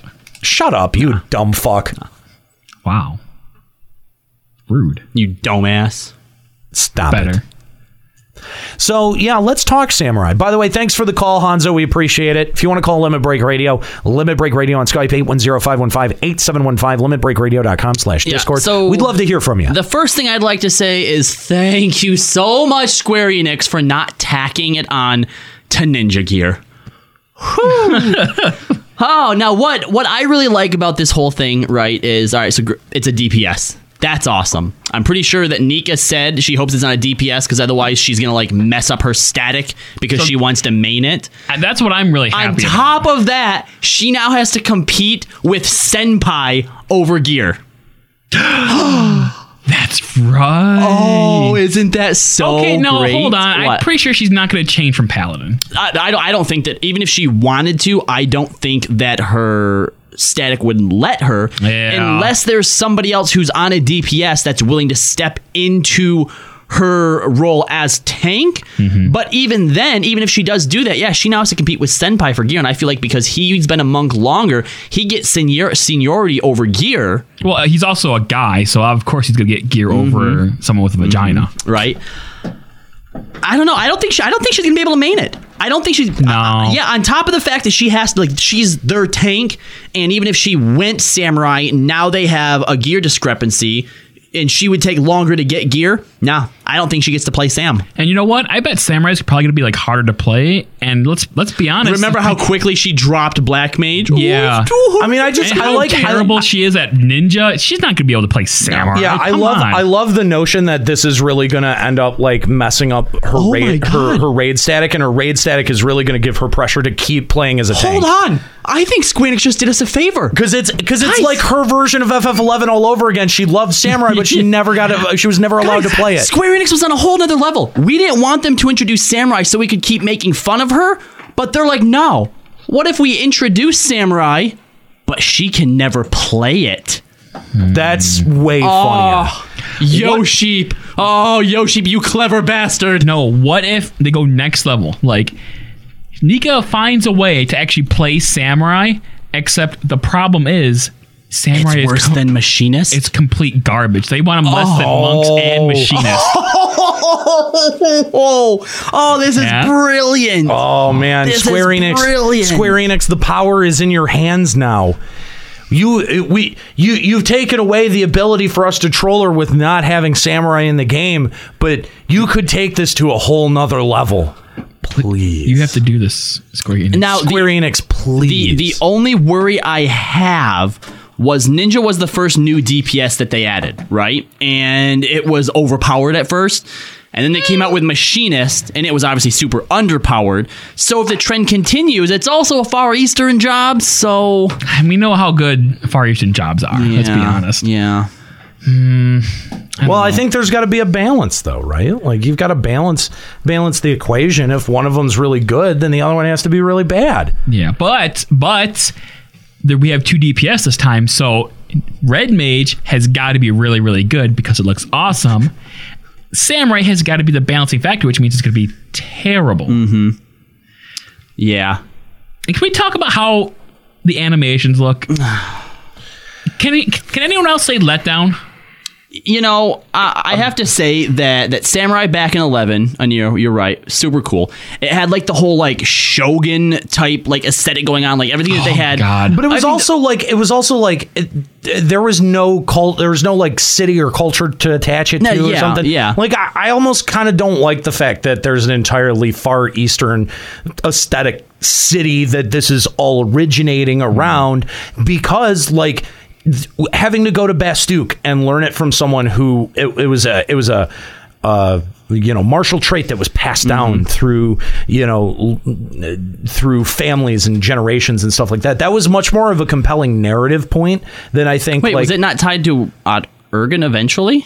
Don't think so. No. Where did it originate from? There was still the far east. Which we never. I never finished Adolin. If they did flesh that out, I don't know about. Oh, okay. No. All right. Wasn't it like Adolin's? You're not just like salty because Dark Knight has nothing but some aura sitting in the middle of nowhere. I absolutely am. I'm sorry. Like, wait a minute. So ninja and samurai get an entire section of the map and to fucking have. The focus on them, but what is a Dark Knight's just some dude that hangs out in a bar in Look fucking at what you're Ishgard? doing. Look at what you're doing. You're being all emo and complaining. You're channeling Dark Knight. It's so meta. It's so stupid. It's so meta. That's so fucking dumb. This is exactly what they want you to do. This is your legacy. Get fucked. He's so salty. But I mean, like, really, dude, it sucks. I think, like, Dark Knight, like, there's not much identity that comes along with Dark Knight. It's like this thing that happens, and then it's like no one ever mentions Dark Knights as a force, but like you get tons of mentions of dragoons and monks as like these sort of like cultural symbols. And ninjas eventually. Maybe when we go up to Ilsabard and we face this fucking giant Godzilla thing, maybe we have to call on the Dark Knights to help us. Fuck off. I do want to figure out what that Godzilla. That's really fast. You know what? That's really fascinating. That's Hengar. Okay, so does anyone like how the fact that samurai... He's walking out. That's what Hengar has become. He's gone. Okay, go ahead. Do you like the armor aesthetic? No, I don't. No, I think it's a step down. I mean, it looks I feel like they a tried wandering hobo in a bathrobe carrying a sword. That's what samurais are. It's Auron. Yeah. See, I feel like it doesn't have like alcohol to like bring them up though. I feel like this is aimed more at like the Ronin aesthetic, like dishonored samurais, right? Than it is actual like samurais. Like I'm telling you, FF11 when they had like the more armored aesthetic, like the Shogun armor and stuff like that. I thought that was freaking cool as heck. But they can't do that anymore because it shares the same armor with Monk. So going forward, you're not going to get any more like armored type of stuff that actually looks like Samurai Shogun stuff because Monk has to be able to wear it too. The only way that they might be able to do it is if they introduce some type of new like AF tome gear sort of stuff, but it's always been shared since AF. That was the only time it's all been separated, and since then it's all been shared stuff. So yeah, I think from now on, samurais are basically just going to be monks with swords.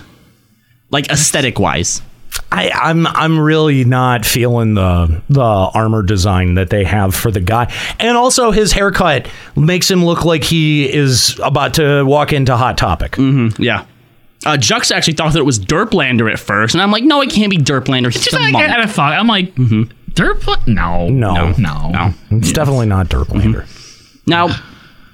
Let's see if we can't, suss out how combat's going to work for it. Because the ways that they described it, chaining combos together, that hit me as Monk, okay? And then because they have these three sword styles where they flower, moon, and snow. Sorry, but that says to me ninja. So it's like this weird mix of like ninja move type deals that sort of combos together like Monk ones, and then they get combo points. It's like they're trying to copy off Ninja. That's what I feel. It definitely feels like they're encroaching on Ninja here. Yeah. Mm-hmm. And I just didn't like the animations at all. It's like you're just It's so weeby. It's so weeby. Like I'm waiting for the fucking cherry blossoms. You know what I mean? Like I'm waiting for that. Just like they just seem so. Ugh. One of the things that I like most about Ninja... Because one of the forms is fucking flower form or some shit like that. Flower form. One of the things that I like about Ninja and Gay! And Monk as well is that the aesthetic in the actual combat and moveset design isn't in the effects that happen after, like, the explosions or the flowers or the sparkles, whatever. It's in the actual moves that they make, right? Like, ninjas do some really sweet stuff. Yeah. But when you have giant weapons like that, like, people tried to tell me, oh, Dragoon moves look cool. Wait till you get this move. And it's all just the same. You just thrust and you get a different sparkly explosion piece of crap. Yeah, which is why clearly Ninja is the most superior job, because we can chain things together and all of our shit looks good. Yes, Juxta, that's a given, though. Look, as much as I want to sit here and blow Ninja, this is about shaming Samurai, okay? I mean, you could hear it in the hype of the room when they finally announced Samurai. I think the biggest sentiment, what's really cool, is what I think outweighs the people being like, oh yeah, Sam is here, Sam hype, is the amount of people that are like, that was like the safe choice, like the safe bet. Yeah. Right? That didn't surprise anyone. Right, exactly.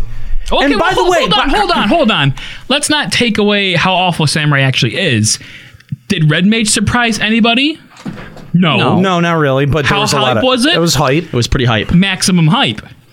Samurai just sucks. No, let's be honest. Hang on. First of all, the Sam Raimi God connection is quite possibly still the stupidest thing. Even though it's coming from Yoshi P himself, dumbest fucking thing I've ever heard. It's fucking so stupid. There's no way around that. Sam Raimi, go fuck yourself. That's dumb as dumb can be. So now that we have that established, leave it to the fucking weeaboos to figure out that shit day one. Exactly.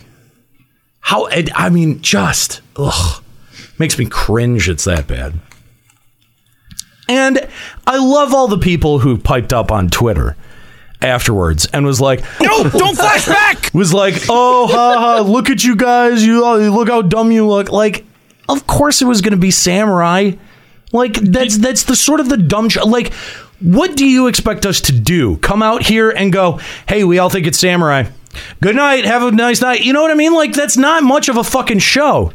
You guys get off on the speculating that we do, and then you want to try to rub it in our faces when the speculation, the wild speculation that we throw out there is wrong. You're going to try to make fun of us for entertaining you? Yeah. Yeah. It still should have been mime. What? I don't know. We should have been mime. You wanted to be mime. Yeah. Why? Why should it have been mime? Because mimes are cool. Because we haven't seen a mime in an MMO ever before. Do you need a better reason than that? That's actually true. Because I want Yoshi P to work for my fucking $15 a month. God damn it. You pay more than 15, don't you? Why do you got to bring that up? Every time, man. Let's go back to our phone lines and talk to Decker Turlian or Turlian. Turd Lion. Decker Turd Lion of Siren. What's going on, Decker? Good evening. I don't exactly appreciate the new nickname, but... It's okay, Turd Lion. You're welcome. It's just a part of being on the show. You think I would have figured it out by now, but oh well. Yeah, no. I mean, some people it takes them a little bit longer. What do you want to talk about, bud? I'm calling in to touch on what the previous caller called in for, like the fact we got no tanks or healers.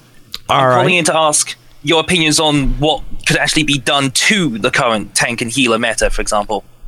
Currently, the meta is just warrior, always warrior, no change there.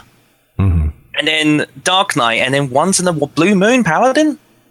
They can clear a 12 savage, for example, but no one takes them over the other ones. Yeah, you're right. Only when you pity Nika. Yeah, and the thing is that there's not really, you don't get role specific fights like you do in other MMOs where a specific tank is desired over another one. Decker's right. It's pretty much go warrior. Warrior. Well, yeah. Or go. Why home. would you go anything else? I mean, no one else has a slashing debuff. That's how bad it is. It is. I mean, I don't know. I'm hoping that some of the system side adjustments that they're going to be doing, because they said that they want to equalize the playing field and make the gap between quote unquote bad players and good players less. They want to close that gap a little bit. And that's my hope as well. And that's why I don't care if they have no tanks or healers. It means they're working on the current tanks and healers more so. Which is what they said. They want to work on perfecting the tanks and healers that they do have. Well, I think just perfecting the meta, perfecting the distribution of expectations. I mean, like, you know, if you can expect that your tank that you're bringing along, a warrior, can do X amount of damage, if you've got to sub them out, then there should be a mechanism or a way for another, a Dark Knight to be able to. And there are them, but it's not optimal. It's like, not. You're right. Paladins are okay in some of the fights. Like, they sometimes they're more effective to have than a Dark Knight, just because the fight is more physical. Like, that's what you were saying a moment ago. Right, and that's the thing, is that, you know, I don't think that the fights are designed, you know, because I think back specifically to FF11, you had certain mobs and certain NMs, fights where you literally it made no sense to bring physical DPS, where you had to stack up on mages and magical damage. Don't feed TP. Exactly. So, I mean, you don't have those types of tactics here, so you can't rely on that kind of meta to be able to drive the game, right? So, I think when you have a meta that's as streamlined as FF14 is, this becomes an intrinsic problem. How do you end up balancing the uniqueness in terms of feel of a job outside of animations, outside of aesthetics, and still make it as viable as your other jobs that are in that category? I don't know what the answer to that is. It's definitely a complicated question, and I'm not really a game designer. I wish I never really have been, so it's hard for me to really think on that level. But as a player, I do feel like, you know, switching from Warrior to Dark Knight was not that drastic of a switch, and all I really saw was a DPS decrease. And the only thing that keeps me at Dark Knight is straight up my love for the idea of the job. I don't even know that I love the mechanics of the job that much. I just love the idea of the job. Even though he doesn't feel like he has an identity as a Dark Knight. I don't think that Dark Knights as a job have a very good identity or a very fleshed out lore, nor do they have any kind of impact on the world at large. You don't see any other player character, you don't see any other NPCs talk about them, reference them. Yeah, they're not a in force. 11 you had Zaid. Yeah, exactly. You had something. You had at least something. Like, yeah, okay, Dark Knights are rare, but look at this badass motherfucker. Who? Zed. They should bring. Come on. They should bring Estinian back as an actual Dark Knight after all that happens. Boo. Yeah. Boo. Dude, he was a total Dark Knight badass. He's so emo. Badass, maybe not, but Dark badass, yes, like but emo, he's more badass than the Dark Knight. Emo, I'll give you. Decker, thanks for the call, man. We appreciate it, and we love hearing from all of these first time callers. This is great.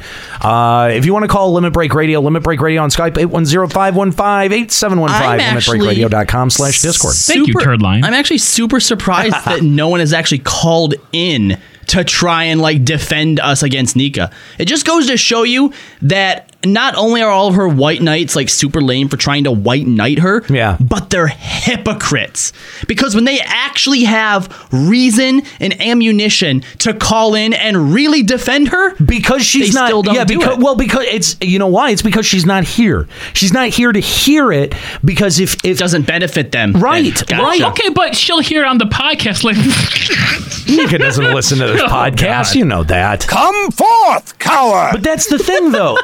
I think the logic there is, Nika won't even hear me defend her, so then I'll definitely never get my dick sucked. And that, first of all, let's be clear, that's never going to happen. That's never going to happen. So White Knights, you can just pack that up and take that in. Never say never. That's never going to happen. I mean, okay, maybe if we threw Escalia at him, but dressed up as Nika. They'll never know the difference. It's totally Nika, guys. Ignore the large gaping hole in his tongue. I think extra pleasure. I think it'd be funny to have Nika literally throwing him dressed as her at someone. That should be a postcard. That needs to be I just came up with a postcard. We will have an edition of the postcards where it's two of the hosts interacting in some way. Yeah. But the thing is look, man, she's not going to fall in love with you because you come to her defense over Samurai. Oh, they don't want love. They just want a dick sucking. Well, That's not. I don't know that that's necessarily. There's some weird deluded people in our audience. Evil hippie saying, "I would let Escalia suck my dick." That's weird, evil hippie. Yeah, it's kind of weird. Yeah. You'll get like tongue AIDS or something. Tongue AIDS. Yeah, especially given current circumstances. Anyway, AIDS. Yeah, AIDS. Okay.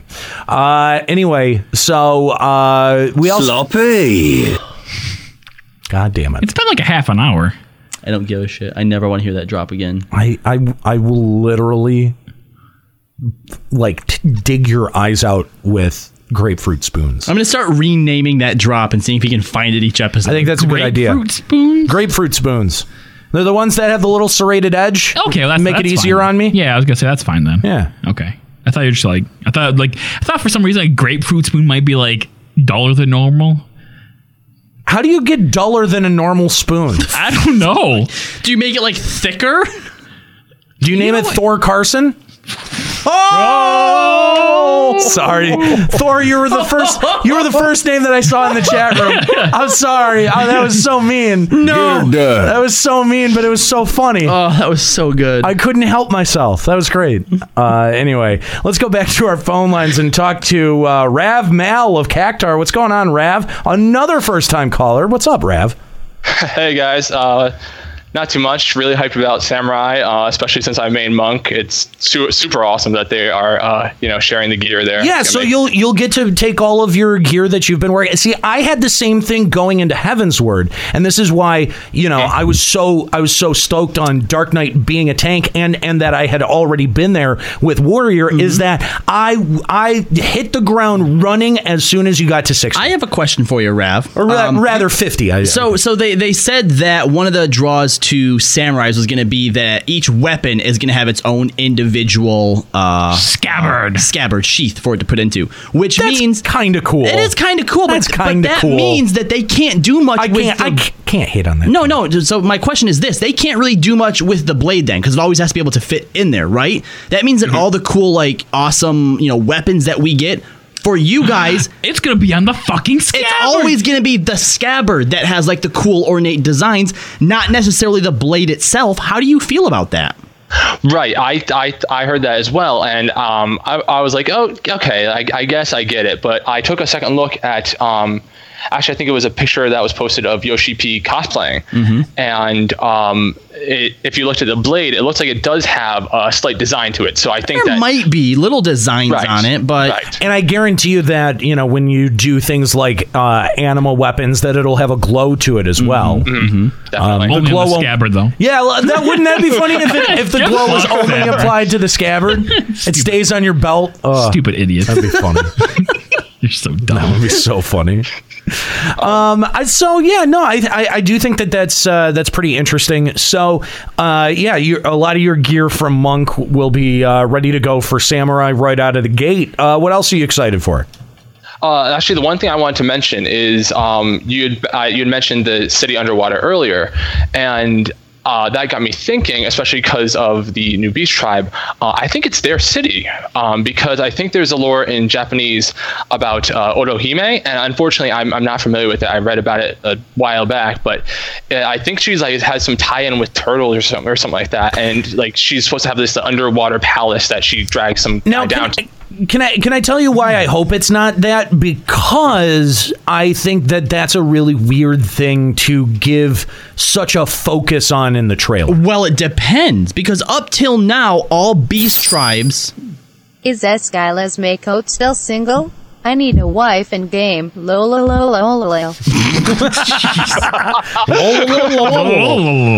All right, you know what? We're going to hook you up, Sevo. We're going to get you married to Escalia. Okay, but no, going back. So far, every beast tribe we've ever encountered has been a little side sort of ancillary type deal, right? So the only way that I could see that being the beast tribe place underwater is if they plan on that beast tribe playing a bigger role in the story at large. You think? That's the only way it could possibly be that, because you're right. When have we ever seen another beast tribe focused on in anything? I mean, even the Mughals, which played a large role in the main story quest, have still never really been featured in any kind of Yeah, but at the same time, the Beast Tribe quests haven't been as removed as they are. So I thought that really the only justifiable way to do that, like have that scene in there and it also be attached to only the Beast Tribe quest, is if they're finding a reason to take your perspective from a camera point of view, focal point of view, under the water. Like they needed a reason to do that. And if that's really the only reason we're going to be underwater ever, then maybe that's an excuse to do that. But I think it would be interesting if you had an end game area or a battle area that was focused underwater, much like, you had in kind of a very loosely connected way. You had Diadem sort of representing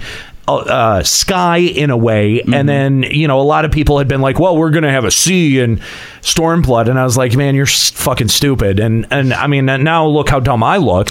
But if they did end up if they wanted to have that nice little nod, that wink and a nod to FF11's development and FF11's content push, then having an endgame area or an event that happens underneath the sea, I think is pretty compelling, especially if they change it up so drastically like they clearly have. I mean, that just looked like a straight up city out of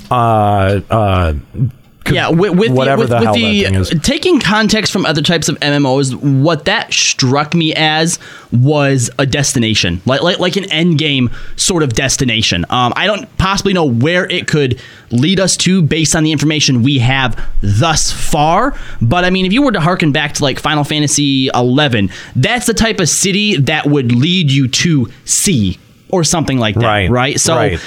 I don't know, and unless they have the Beastmen playing a much bigger, more pivotal role in the main storyline quest, I'm not sure that. And it's also got a bubble. Like it's got a bubble, which means that I think that you don't. There's no reason to have your characters not.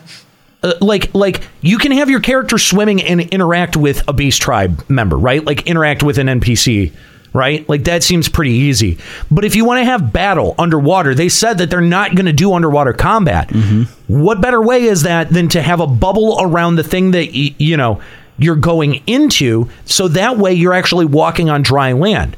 So if the thing that we see is the entrance and we're going down into it, that to me seems very closely thematically aligned with Palace of the Dead. So that was the reason that I immediately thought I do like the idea of that being the new Palace of the Dead, but for the same reason that a Beast Tribe I don't think would be featured in the trailer. I wouldn't think that the Palace of the Dead would be featured in the trailer. You don't? Because Palace of the Dead was very well received.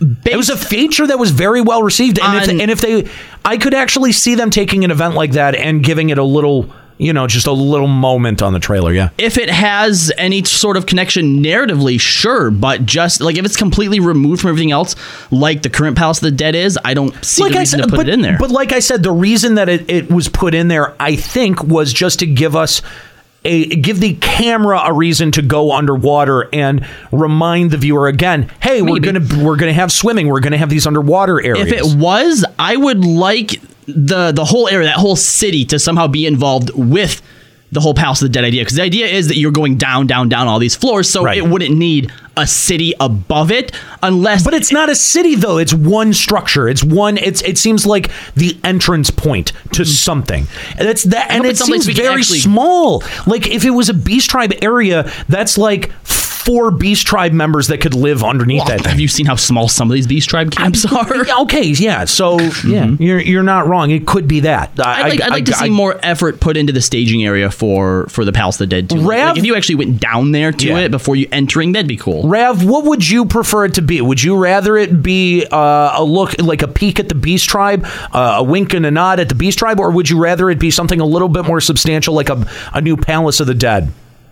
Actually, when you brought that up earlier, I thought that was a fantastic theory, and I would love that. But now thinking about it as well and seeing its positioning, the other thought I have is, what if it's like Somal, where it's this intermediary to the new area from Kugane to Doma?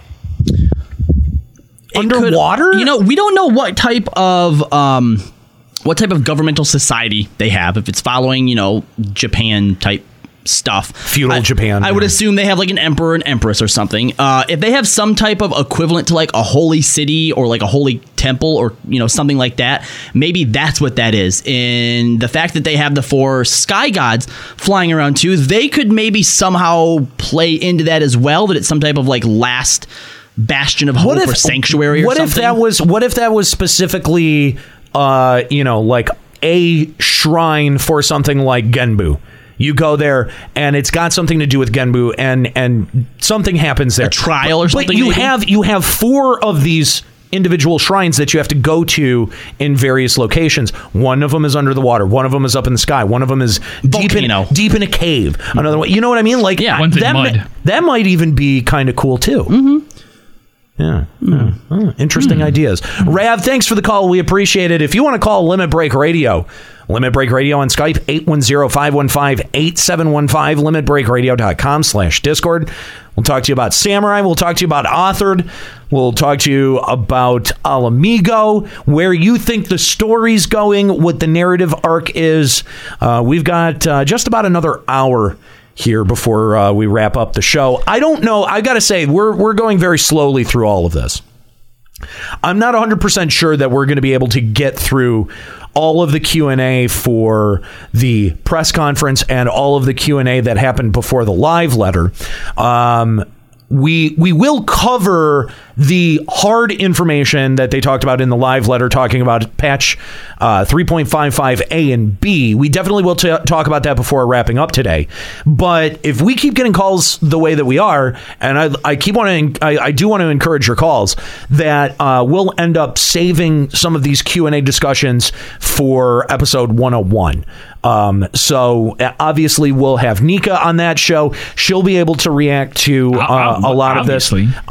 It's weird that after like your dream job gets announced like that, it's like a rule that the next episode that LBR host can't appear, because when Red Mage dropped, the episode just preceding that announcement.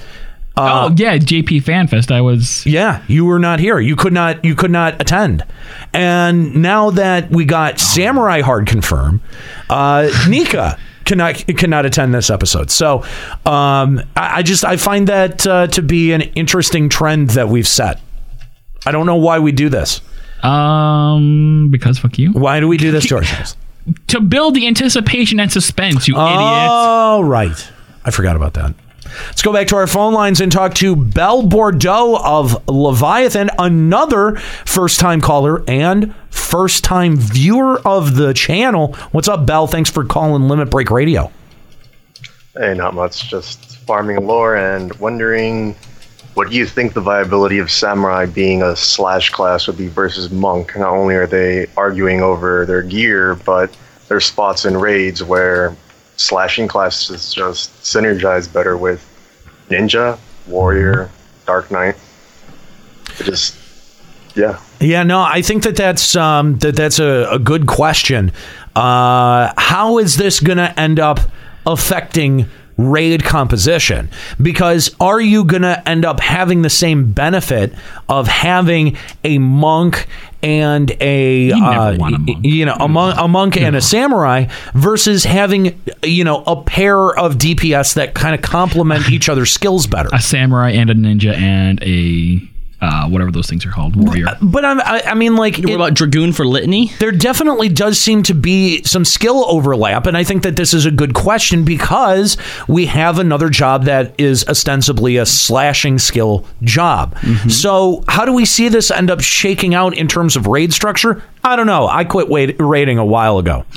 I quit waiting. It was too hard. To be fair, I don't know that any of us really ever Oh, you know what? I'm going to bring this up now, just as a look forward to it, all right? Because Ascalia was really, really upset that Nika wasn't going to be here, and then obviously he had to go home because he's in pain and stuff like that. Good. He passed her in progression. Shut up. What? He downed 11A Alexander S11, yeah. Wow. Yeah. Oh my gosh. Nika is no longer a casual. Our endgame correspondent.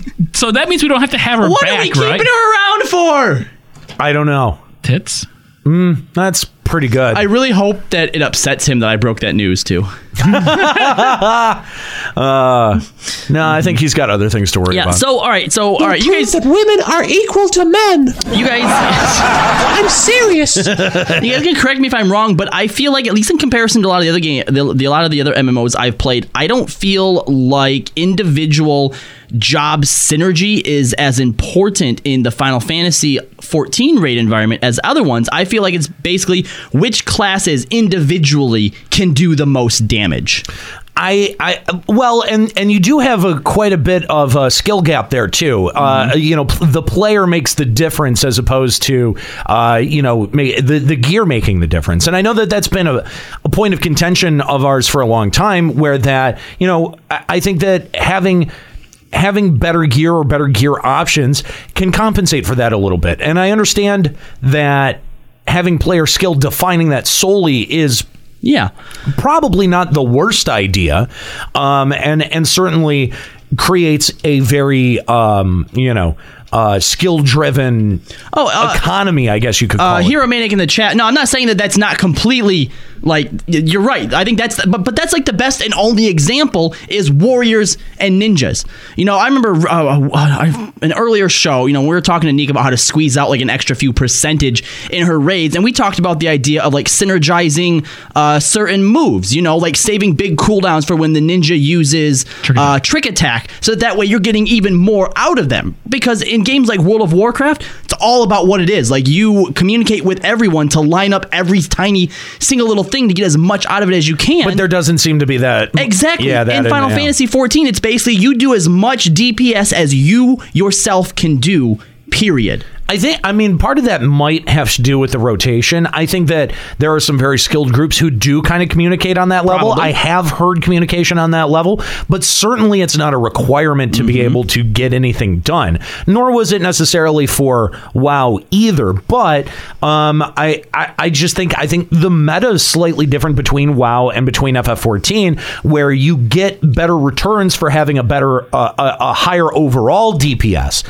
than you do synergizing and lining up skills and going for big cluster numbers like you did on WoW. You still had points where people were paying attention to the spike damage, those big accumulation of numbers, and I don't think that you have that. You don't have a skill that's as noticeable a debuff on the boss to be able to take chunks of health away like that. It seems to be a much more sustained thing, and the DPS increase is a lot less tangible, right? Like, you're not seeing it necessarily in individual strikes. Like, some of your end combos might end up peaking out, but you don't necessarily even notice that. If you don't have the scrolling numbers on the screen, you're almost guaranteed not to notice that, because the number that you're paying attention to, if you've got any kind of parser up, or if you've got any kind of measurement tool up that's telling you what the DPS numbers are, the only number that matters is the end DPS number, your end DPS number, because that's the number that you're judged on and qualified by groups in most often, right? Yeah, no, I agree. And this seems like the most appropriate place to put this. Another question asked of Yoshi P directly about getting some kind of parser tool or some kind of tool to measure your DPS more than beating up on a goddamn stone dummy. And again, another fundamentally unsatisfying response from Square-Enix, which was essentially no. Yeah. What if you I think the question was like, can we have a tool that tells us personally what our we're DPS doing? is? No, because then people would require you to tell them what you're doing, and it would just be another mean for drama. So and just lie. And then Koji Fox saying, "Oh, don't worry. What we have in the works is maybe something to do a thing where it kind of gives you an idea of maybe like it was so convoluted, like they might as well have just assigned colors based on your DPS." Right. And like, look, kind of like how we have colors for our threat, which is not necessarily the worst thing. Yeah. Like, right? Like, that was not necessarily the worst system that they had ever introduced. But here's the thing, though, is that Square-Enix is not on the hook for making sure that every aspect of their game is perfectly balanced and perfectly, not frustrated. Like there's got to be a point where someone says, "Yeah, fuck it, that's the way it is." You know what I mean? Because drama exists in your game regardless of if you give us tools to perpetuate drama. So if the drama's already there, you might as well give us some cool tools that are also going to help us. And then guess what? We can just ignore the drama. The drama's not just there, but the tools are already there. The tools are already there. And basically what they're saying is, well, we want to keep having these tools be, technically against the rules so that we can selectively enforce when we don't like the application. Like if we think that parsing numbers are being used in a harassing way, we can just remove this player for using a parser, not for being a dick or not for violating conduct rules, but for violating the TOS. Yeah, cold, hard, fast rule. If there's no interpretation used with parser, you're out. And it's a technicality that you can get any of those people on. And I think that that's sort of, Square-Enix is trying to have their cake and eat it too by saying, well, we don't want to introduce this tool that could potentially lead to harassment or potentially lead to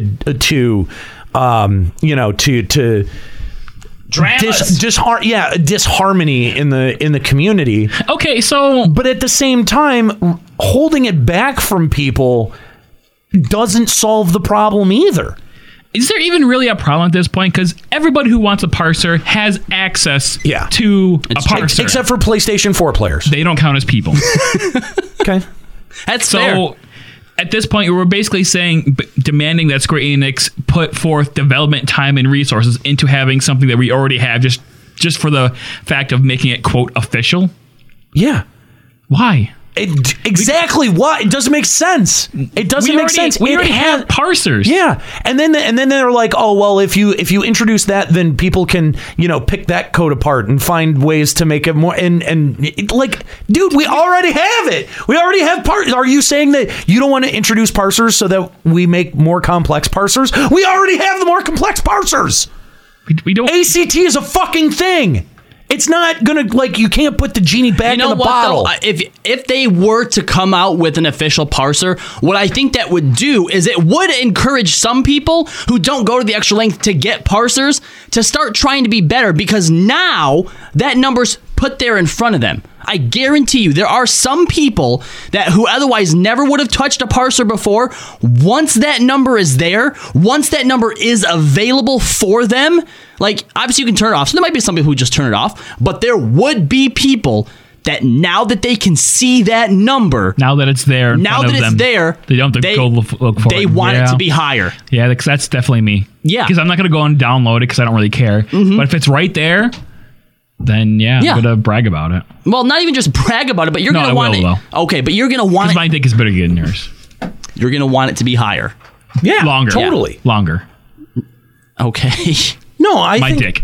I think that's completely fair. Yeah. I think that's totally fair. You set that information in front of people, they're going to want to maximize that number. That's just a kind of natural response. Gamer's nature. Yeah. I don't know, man. I just don't know. Bell, thanks for the call. We appreciate it. We've got a couple of more people in line, but if you'd like to give us a call, Limit Break Radio on Skype, 810-515-8715, limitbreakradio.com/Discord. Yeah, lots of new people. Callers, lots of new people. I did notice we got a host early on from Theology something. For a bunch of people. Nice. So interesting. These could all be new people. By the way, I want to send a shout out to almost the 400 people watching us right now. Thank you guys. Live here at twitch.tv/Limit Break Radio. Hit the follow button if you're having a good time. We're here every weekend at 4 p.m. Twitch.tv/Limit Break Radio and limitbreakradio.com. And hit that follow button if you're not having a good time. We got that Venn diagram, 2 circles. They're just one circle, overlapping everything. There you go. Just hit that follow button, period. Let's go back to our phone lines and talk to Trinixia of Ultros. What's going on, Trinixia? Hey, thanks for having me. Can you guys hear me well? Yeah. Sound good. Awesome. Anyways, I wanted to talk about a couple small things. First off is during the keynote, USP revealed the artwork for the Japanese cover art. It's good art. I definitely like that artwork. There's definitely a couple of faces in there that don't ring any bells at all. Are we talking about the one where Yugiri is like right there in the center of it? Right down the center. Oh, it's such a good picture. Yoshi P did say that it features many of the key characters that are going to be in the expansion. Does that mean, since Ida's not in there, that she's the girl in red? Oh, I think you might be onto something. But wait, Juxtadamus says that the lady in red's name is going to be Ursula. But wait, was Poplimo in there? I didn't see him. Poppy's dead, Why- bro. Ah! Poppy's dead. Poppy? Whoa. I like that nickname. Admit it. Poppy's dead. Poppy's Poppy's gone. not dead. Poppy's dead. Poppy, as we know him, is dead. He's part. Fair. He's part of Omega now. Ralgar. Yeah. And, Yeah. and another small thing was going off about us going over towards Doma area. It's probably because Yugiri said that she was going to gather her allies, and maybe that's why we're going over there. And maybe in the future, kind of go into guard mode from both ends. We need more of a reason to go than just helping Yugiri. Like, What? Come like on, no, you want a piece of that R and ass? Come on. No, it doesn't matter because she's getting together with Emmerich now. Like the Emmerich Yugiri shipping is happening, and I just see Emmerich Oh coming my up. God. I see Emmerich coming up to us and being like, "I need you to do me a favor. You help me with my homeland. I need you to go help my girl now. Like, could you do me a solid?" Look, God damn it, Emmerich. dude, I don't think I'm homies like that with Emmerich. I don't think I'm that close with him. No. You had Definitely like a drink not. with him. That's fine. He tried to get into your pants. Yeah, he did. That's fine. But still, though, He's gonna date rape I you. don't. Yeah, I feed you. Nihilus says if Yugiri tells me to jump, I jump. Okay. Well, there you go. Yeah, I don't know, man. The art is definitely interesting, and the fact that Ida is not featured very prominently, the woman in red definitely is up there at the top right, no, top left. Top left. I hope that Yida gets self-destructive enough to sacrifice herself on top of Poplimo's death. Oh, that'd be awesome. Now, Juxtadamus, why do you think that her name is going to be Ursula? Because Ursula was a monk in the Final Fantasy XIV After Years, and she wore a red dress, if I'm not mistaken. Sorry, I wasn't listening. What'd you say? That I heard After Years, and I just tuned out. Yeah. As soon as I hit After Years, the rest of it was a dial tone. Yeah, it was just gone. All right, sorry, I'm gonna try extra hard to pay attention to what you're saying. Please repeat yourself. Try again. There's a character named Ursula who wears a red dress and is also a monk in Final Fantasy XIV. T-A-Y. Final Fantasy 14 T-A-Y. 14? You mean 4? You mean 4? Oh, yeah, 4. Final Fantasy 4. Oh my god, so now you're trying to draw a parallel between 14 and 4? I really wish I wouldn't have tried extra hard. Yeah. That you're terrible. Hey, my prediction about Cryo came through. You know, that's like the one prediction. None of your Stormblood predictions have came true so far. What do you mean? Juxtadamus has lost his ability. Yeah, I don't think that you were in the samurai camp, were you? Yeah, and I'm not crediting you with like being right about Red Mage because of course Red Mage. Yeah, Red Mage was so obvious. Yeah, so obvious, just like obvious, like samurai. Yes, samurai was obvious. I was waiting. I was sort of waiting for that deke out that we got with Astrologian.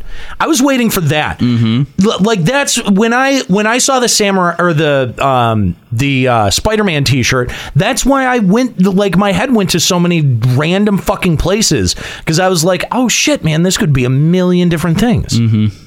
Because I thought we were going to get that sharp left turn like we did with Astrologian, but we got none of that this time. No surprises. Yeah, no, this was if they played it safe with the jobs this time. We should have got Purple Mage. They really did. But if you think about it, dude, they really did because these are literally the most 2 requested classes ever. Mm-hmm. I mean, we've even seen at anyone who went to the 2014 and then this past FanFest, there were literally surveys passed around with what jobs do you want to see in FF14. Oh my god. I guarantee you that this was a line item that the requests for Red Mage and Samurai were so drastically high. I don't see anyone wanting Samurai though.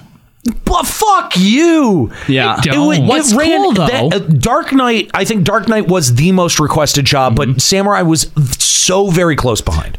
What's cool now going forward, that kind of like uses up all of like the really like sort of shoot-in jobs. You know, from here on out, it's going to be stuff like Blue Mage or Beastmaster or fucking Mime or stuff that's out of the box. So that's really cool to look forward to. But something that the chat just sort of like what we just realized, you realize that Final Fantasy XIV: A Realm Reborn is the After Years.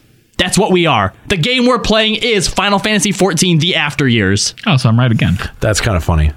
That's a little funny. It's a little, yeah. God, why am I so right all the time? Trinixia, thanks for the call. We appreciate it. If you want to call the show, Limit Break Radio on Skype, 810-515-8715, limitbreakradio.com/Discord. We've got about half an hour left here in the show.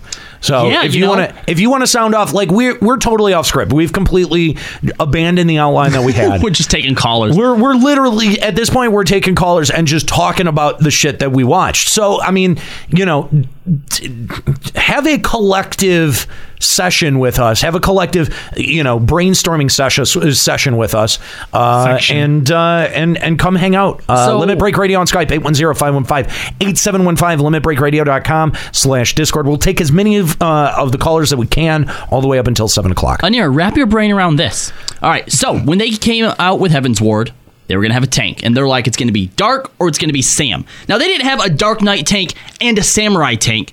They had a tank that was going to be labeled as one or the other.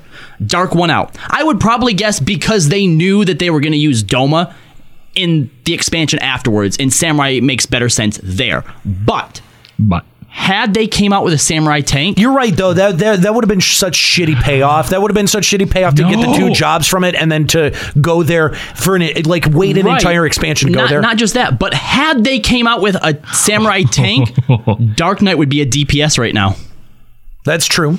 Not only that, but I mean, if you think about it also, like Square-Enix really didn't have any choice but to go where they did in Heaven's Word. You know, we only had a small section of the continent of Eorzea that was explorable to us. It would have made no sense to push us across the sea. And so we had to finish fleshing out the rest of the Eorzean, and quite frankly, we had to go to Ishgard. We had to. We had been seeing it since 1.0, and it had been, blocked off to us. If we were now just going to Ishgard, that would be thematically so fucking complicated. It would be so dumb.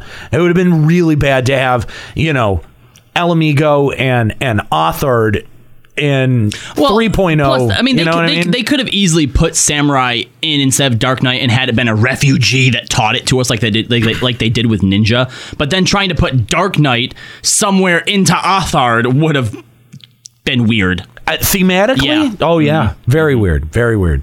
All right. Again, thank you, Trinixia, for the call. We're going to go back to our phone lines and talk to Oren Squall of Mateus. Thanks for calling, Oren. What's up? Hey, how's it going, guys? Great.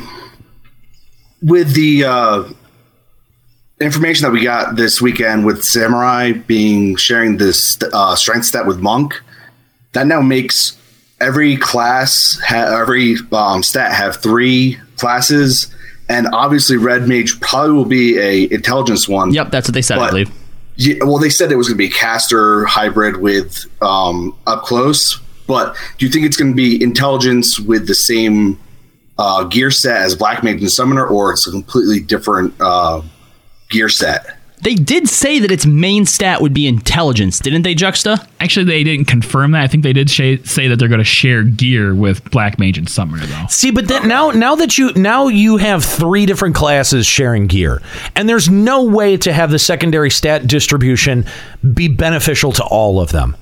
I mean, I think you're really going to start to see stat distribution among different eye level gear, like how certain eye levels will have, for tanks, for example, some will have more crits, some will have, for some reason, parrying on it. Yeah, you know what I mean? Parry. Like you're gonna get these stat allocations that are going to be drastically beneficial for different aspects of int users.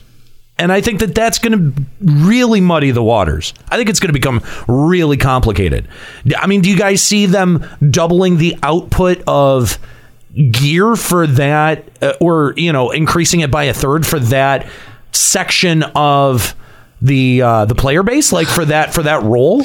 No, it already just seems so freaking random as is. But that's what I'm saying, though. Like you're gonna get weird stat allocation. Like you're set at 240, say. I'm just picking an eye level just at random. You're set at 240 might be more beneficial for black mages, but then you're set at 260 is more beneficial for red mages. Well, hold on. That's problematic. That's how it happens right now, though. Yeah. How many outputs do we have for gear? It does. Hang on, but it only happens on a binary level. There's only 2 jobs that it could ever be applied to. This adds a third one into that overlap. No, at the moment, the only 2 stats you ever actually want is a determination and crit. Regardless of class. Yeah, I think the only way you'd be running into this trouble here is if all 3 of these jobs required very different stat allocations. I mean, but don't you think that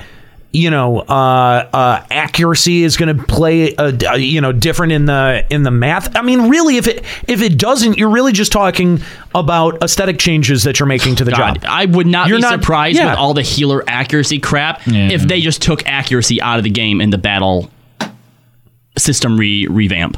Yeah. I mean, but then what? You think we're going to have less secondary stats on gear then?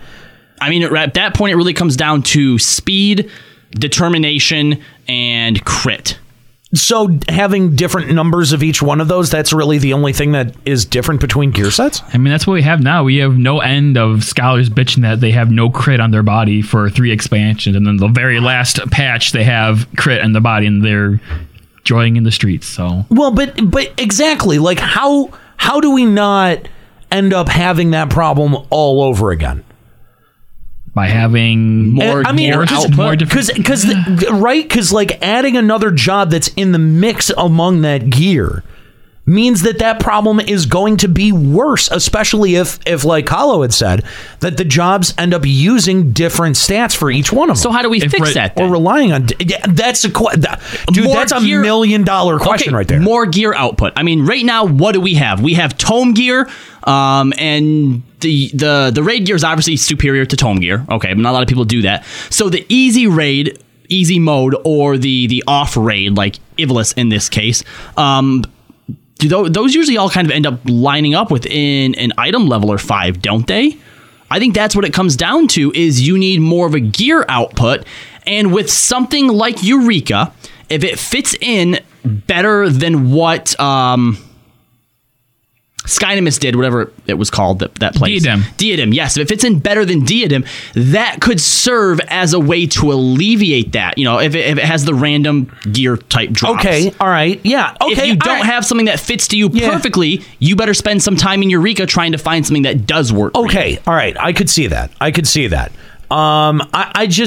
think that's that's a weird way to try to solve or develop around that problem. I mean, there are a couple of variables at play here. Mm-hmm. The battle system revamp is a big one, because we have no idea what they're going to do, with secondary stats on that. They've already said that a couple of their secondary stats, like parrying, like accuracy for healers, that stuff is kind of problematic, and that they might try to address it with these battle system changes, which means that we're going to see, I hate to tell you this, we're going to see a huge adjustment to those secondary stats. Which at the beginning of expansion is the best time to do it, because you're getting rid of all your quintuple melded crap anyway. Right, yeah, it's time to set a new norm for gear. But I think the problem that you have now is you've created an environment where the top eye-level gear may not be the best.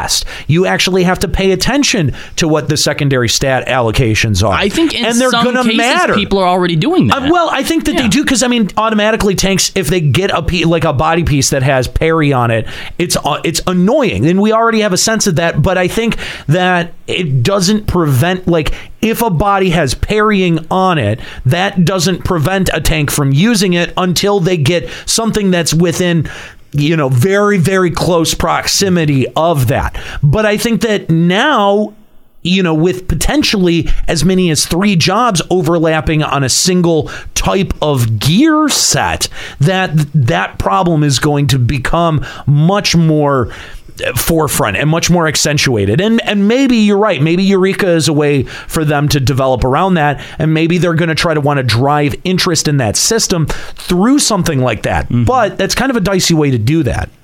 So, didn't they say in October that they were going to get rid of the accuracy, any type of accuracy on their gear without actually interfering with any of the fights and all that?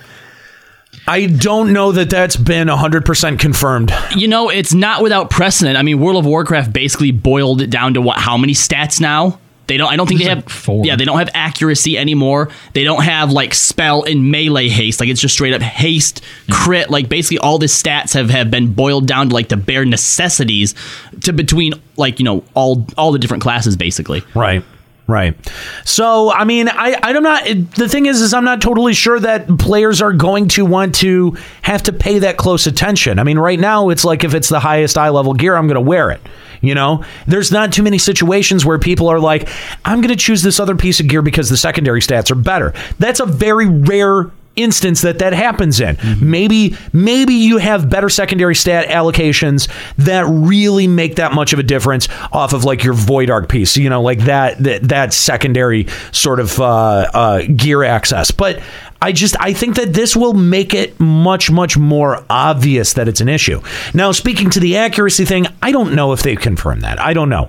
I honestly can't remember. I know that back in October at FanFest, they did say that they wanted to address accuracy, but the way that they were going to do that was not outlined in a terribly clear or cogent manner, which makes me think that it was probably caveated with, well, it's still under development, but what we're thinking is. So, that being said, I don't know that we can 100% look at that as, well, they're definitely going to remove accuracy. We know that they're going to do something to the secondary stats. We don't know what that is yet. And I do have some concern about 3 jobs overlapping on gear pieces. It's just that's sort of the way I feel about it. Thanks for the call, Oren. We appreciate it.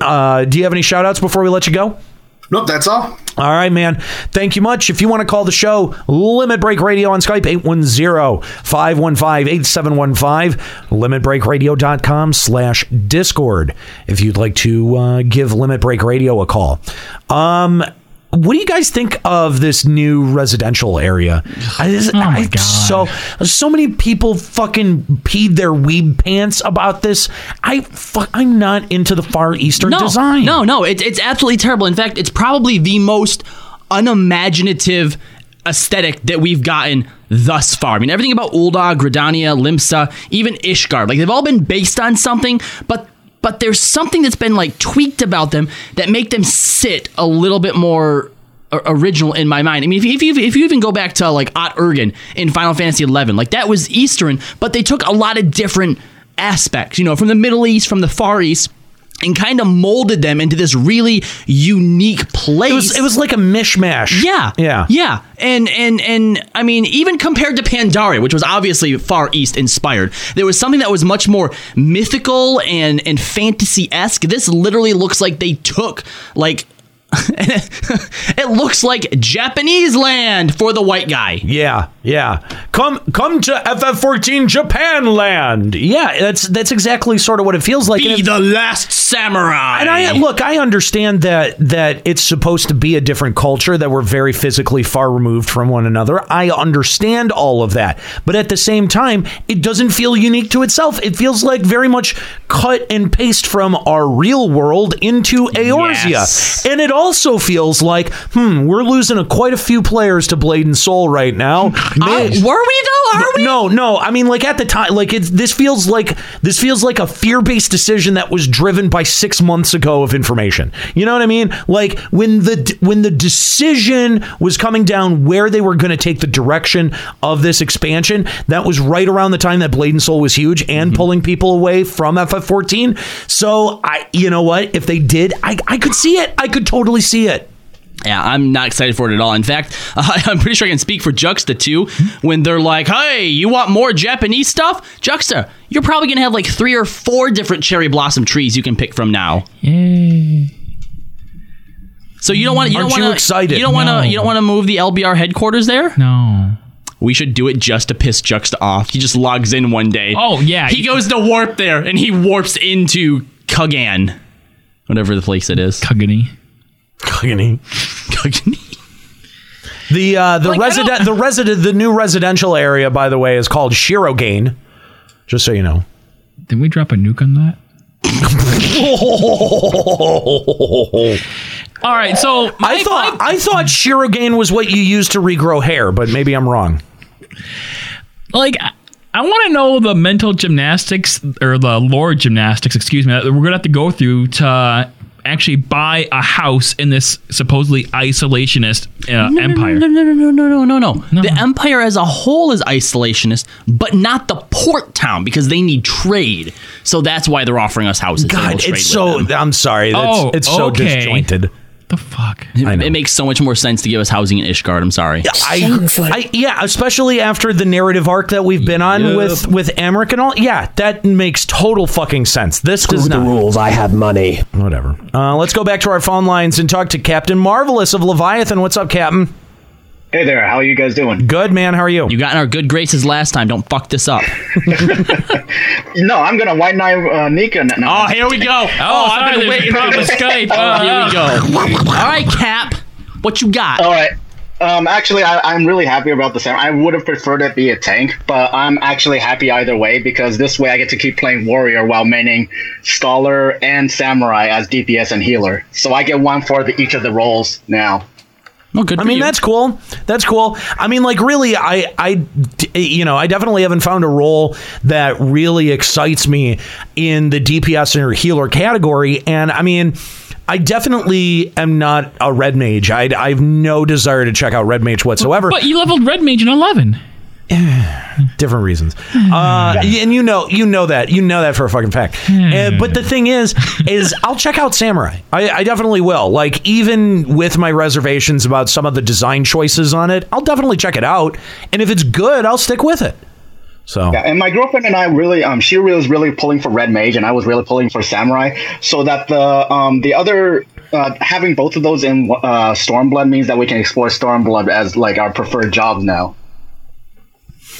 I mean, well, good for you. That's cool. Well, the other thing is that right now, looking at the progression of the equipment, though, that you guys had mentioned before, it all seems vertical and not horizontal. Like in Final Fantasy XI, they had equipment that would boost like the effects of Berserk or Meditate. Sure. I don't see that anywhere in here in 14, and it's all really boring, static, vertical progression. So I'm hoping for Stormblood they would have something like that. Like maybe the time for blood is increased, or the damage you take for blood is decreased. Berserk lasts longer. Yeah, that's definitely something that we've brought up on the show before, how we'd like to see stuff that ends up augmenting abilities.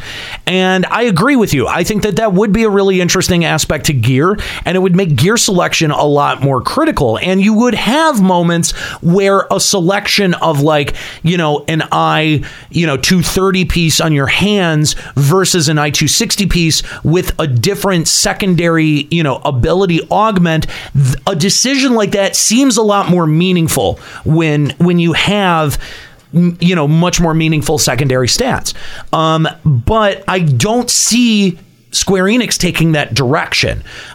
In terms of horizontal progression, we get almost none of that in FF14, and I think that pretty much all I needed to confirm that we weren't going in a horizontal progression direction was that we got the confirmation that the level cap is going up with Stormblood. So I don't hold out a whole lot of hope that we're going to see very much horizontal progression. And so therefore we're going to be, I think people need to be prepared for this, but that we're very much going to be on the gear treadmill coming up for Stormblood. Absolutely. Definitely. Mm-hmm. Yeah, that and the other thing is that they seem to be really clumsy about nerfing or buffing. Like last time I started playing during like 3.2.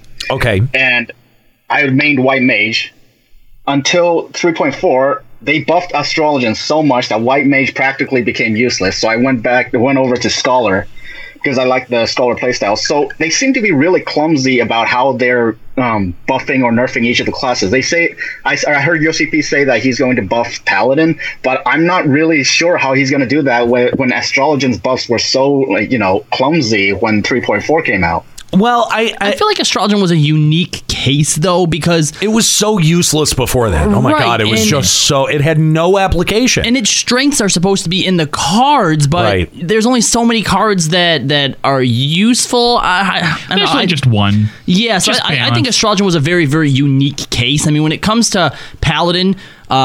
with each of the healers, they want them to all operate differently, but tanks aren't really that type of. But we've seen large sweeping changes like that before. Now, Captain might not be aware of this, but back in the 2.0 era, when from 2.0 to 2.1 or 2.2, warriors were really bad. Like they were not terribly useful until that critical warrior patch that upped their DPS like crazy. Now, granted, it's been, they've adjusted it back from that a little bit, but you do see those big type of sweeping adjustments. Some of them are good, but I do think that in some ways they do overcorrect into an area of now warrior is the best and it's going to be the best for, forever. For a really long period of time, even past adding a new job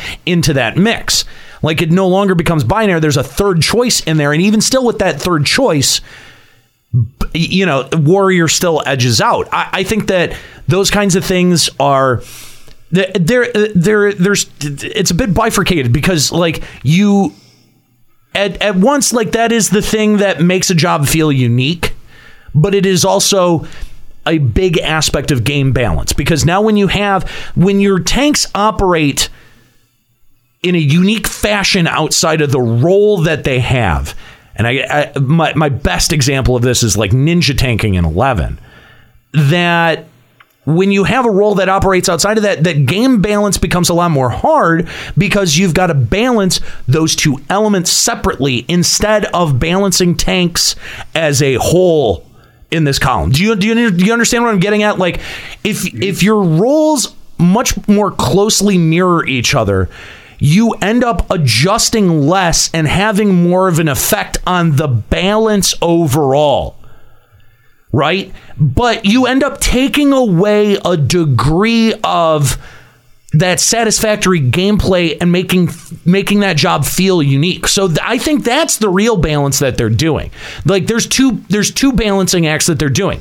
They're balancing not just the jobs versus one another, but they're also balancing the roles overall versus one another and trying to make them not too unique so that development side they have less to worry about. That is such a tricky line. It is. That is a great point, but because I think that when they tried to balance the healers, they kind of painted themselves into a corner because Scholar's the best at everything when you talk about healers. No, you're right. I think that style of development, you do end up working yourself into a corner more often than you don't. But you also don't have this massive imbalance like you see in games like FF11, where you have one job that's so clearly overbalanced in one area and so one job that's so underbalanced in another area, where the answer suddenly becomes, well, you got to have a big group to be able to do anything. That was 11's answer for how to balance that. And that is, well, you're all coming together to accomplish this big thing. So how do you end up utilizing your relationship to one another? We've already gone over that that's not as emphasized in FF14 because group composition doesn't really matter that much. Outside of the highest skill levels, group composition is not even something that is given any amount of thought. It really is all pretty homogenized. It is. And that's why matchmaking actually works in FF14. And it does. Like, you have to give FF14 a little bit of credit. Because first of all, they've built a modular system that is easier to balance in terms of, in the abstract than making a game where literally every job is unique from every other job, which was what FF11 was. Mm-hmm. And I think they learned a pretty hard lesson there, and that is, well, man, this becomes really difficult to balance, one versus the other. And especially with the sub-job thing and how intertwined all of those abilities end up getting, it's a lot to be able to keep straight. But you minimize that and you have some, you have ability overlap where you're changing animation and aesthetics, and then suddenly you're having to balance a whole lot less system side when there is an imbalance on the game field. I think that's probably one of the best metaphors that's ever been given to this game. It is built in a very modular way so that things will be put in there very easily. I mean, even when people were like, oh, well, how would they put Blue Mage in? Simple. They would just give it Blue Mage names, but it would operate like every other DPS in the game. And that's exactly it. And it's a very smart way to design your game. Now, I do agree that in some instances you end up working yourself into a corner. And you do end up with a situation where, like, Astrologian is clearly the best healer, or Scholar, for whatever reason is clearly the best. You do end up working yourself into that corner. Warrior is a great example of that. Can they develop out of that? I don't know. And I think that they've outlined something pretty ambitious with the combat system revamp. I think if there's going to be anything that does that they're going to take the lessons that they've learned from the imbalance and the complaints that they've gotten this cycle and try to address them next cycle. So, it's that whole theory of work smarter, not harder. And I do think that Square-Enix does deserve a lot of credit for the smart ways that they have designed the system that doesn't end up creating more mechanical work for them. And I think that's kind of what allows them to focus on a lot of the detail-oriented aspects of FF14, like the narrative, like the lore, like, set piece building and stuff like that. Like that... We get those things because they're able to sort of copy and paste the dungeon format for every dungeon. Does that make sense? Yeah. When you're building stuff modularly like that, I think that also needs to be a part of the conversation. Thanks for the call. We appreciate it. Got another less than 10 minutes, so we'll take another call before we take off. Thank you very much, Captain Marvelous. Appreciate it. Appreciate hearing from all you guys. There are a lot of new names tonight. He didn't White Knight Nika at all. He lied to us. Yeah. I was looking forward to owning some White Knights today, man. I know we didn't get many of that. I think we'll get a little bit more of that. Like I said, when Nika's on the show. Yeah, when Nika's on the show, because they want to be acknowledged by Nika. That's fair. Maybe the dick sucking was a little bit strong. Maybe that all they're looking is just for Senpai to notice them, and not the Senpai that lives with Nika, but for Nika Senpai to notice them. That's fair. Yeah. All right. So looking forward to next week. It's even sadder than wanting to get dick suckage. It really is. You just want to be acknowledged by her. You sad, pathetic excuses for human beings. I don't like the White Knight thing. And just the amount of people that will come out of the woodwork in YouTube comments or on Twitter and you guys are just so mean to her. No, she's one of our friends. She's one of us. She's one of our friends. We treat her exactly the same way that we treat all of the rest of us. You geeks are so gullible. Juxa, you're fat. You're so fat. You are. But not so fat he'd eat an entire penis popsicle. I know, just the tip. He just bit the tip. Did you That's guys so taste that thing? No, fuck no. No, it was a cock. Yeah, not putting that in my mouth. I mean, the subtext there is that it's made with jizz. Like, that's a fundamental ingredient of the actual... So congratulations, you ate a stranger's jizz. Would not eat again. Let's go back to our phone lines and talk to Tanya Makers. What's up, Tanya? Hey, guys. Welcome to Limit Break Radio. Hey, thanks. And before I start, I do want to say that I used to be a delivery driver, and I listen to your podcast all the time, and it made a lot of delivering pieces much enjoyable. So nice. Thanks for doing what you do. Thank you. We appreciate hearing from you. That's very kind of you. We appreciate it. So what's up? What are you hyped about from EU FanFest? Well, honestly, I do want to go back to what Mr. Deckard's Turd Lion was talking about with the with the tanks and healer balance. Mm-hmm. essentially, what I was thinking was that you guys were saying like you're not sure on how to balance out the tanks and stuff. Right. I do have a good idea, and that is just to not make some. Well, you have an idea. Let's stop it. You have an idea. We'll let you know if it's good or not. We'll determine that. Okay. It's not good. All right. So what's your idea? First, get rid of all the useless abilities that Paladin has. Essentially, Paladin has like 3 abilities that they basically never use. That's basically Tempered Will. Like, it has some sort of uses, but not really. Then there's Cover. Like, personally, I love the idea of Cover, but you just can't really use it for most fights. And then there's like, what's that other one? Clemency. Yeah, Clemency is just all over the place. Like, I love the idea of Clemency, but it just doesn't work. Yeah, I've heard that criticism that there are more than a few job abilities that Paladin gets that are really so situational as to be basically useless. Yeah, and then when you look at Warrior, like I'm looking at my Warrior right now, and I can't see any ability that is just straight up useless. There's no fat. There's no fat on Warrior, where and especially from 50 to 60, there was like a special attention that was paid to Warrior, where you're utilizing fucking every last ability that you're given.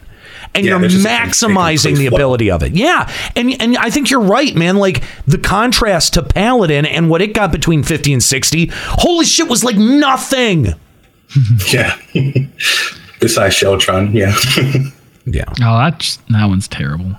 It is. Yeah, and Dark Knight is, I say it's a little bit flawed, but yeah, it's in a pretty good spot. I think the only thing that it needs to work on is threat generation, because you basically never want to use Power Slash. Like, I know that there's this Dark Guards Power Slash that basically no Dark Knight ever uses. Like, it's the bane of the world for them. So Dark Knight is just in a little bit better spot than Paladin, but Paladin is just like, it's all over the place right now. It really is. It really is. And I mean, it's going to be interesting to see what they do, because I do think that they absolutely have to address the tank meta and do something with Paladin. And they've already said that they're going to, but I mean, they have in the past, though. Like, there was a big Paladin update somewhere in the mid 3 patches that was like, that had everyone like, okay, this is good, but then it didn't end up doing anything. Like, it didn't end up like reworking any of that sentiment. Like, it really does need some work, and I don't know if they're gonna hold off any more big job adjustments until they do this new system. You know what I mean? Like, it seems pointless to do any kind of job adjustments between now and 4.0 if we're reworking the combat system anyway. Yeah, I don't see them doing any big changes. No. It doesn't make any sense. No, me neither. Yeah, honestly, I see Paladin getting the Warrior 2.1 treatment at Stormblood when it comes out. That's possible. And it would be a good moment to do that. But I think that they're going to lean a little bit more heavily on, because remember, it's not just the battle system design, it's also the UI. I mean, the UI elements are going to be big on that one. So, you know, we could end up seeing custom UI elements for different jobs. That's the thing that ends up making them feel unique, one versus another. And then that way, in terms of the math, you have almost standardized math across each one of the 3 jobs in that role. That, again, there are benefits, and there are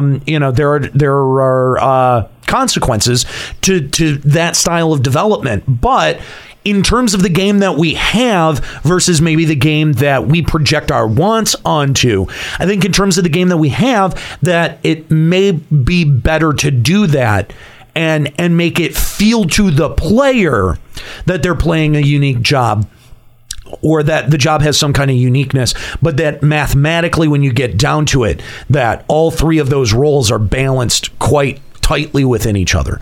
Because there's no way, even if you have the best Paladin ever, that a paladin can even come close to matching a Dark Knight on DPS. It'll never happen. Never happen. You can have the best geared, the best played paladin. It just won't ever happen. So making the math unified may be the smart idea, the smart route to go for Square-Enix. Thanks for the call, man. We appreciate it, Tanya. We have one more caller to get to before we take off here. Thank you guys for the calls. We appreciate hearing from you. It's so interesting to hear what your take on this stuff is. Yeah, I'm always glad that we have the ability to take callers on days like this, because I think what ends up shaking out in these discussions are much more creative than than the ideas that we have just isolated from each other. I'd also like to point out really quick, Tanya, that your idea was basically to take away some of their useless abilities. Square-Enix is doing that, so I guess it is a good idea, but it was pretty unoriginal, so fail. Shit, yeah! That's just my final opinion on it. Shit, yeah. Just be mean? Yeah. Just be mean. All right. That's fine. Just be mean. There's going to be an episode where I'm just mean to everyone who calls in. Just like... So... Every episode? No, come on. I give people a chance to dig their own hole.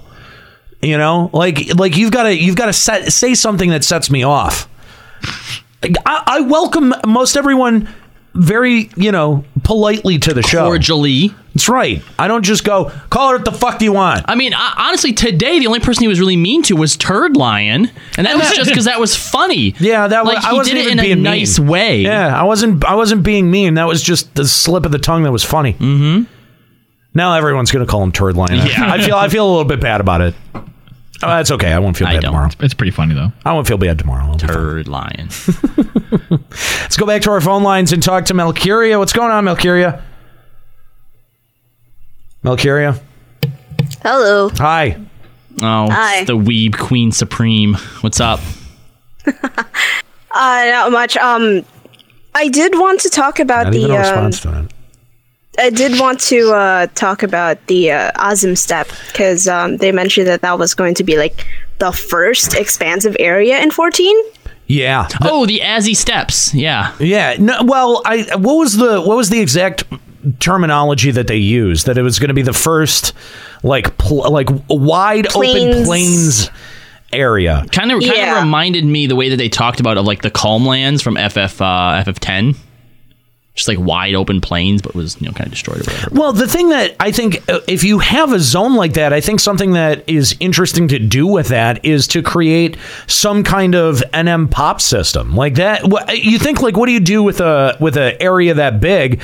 And if you have some kind of NM system, I think that would be kind of cool. But the Azim Steppe is really, really big.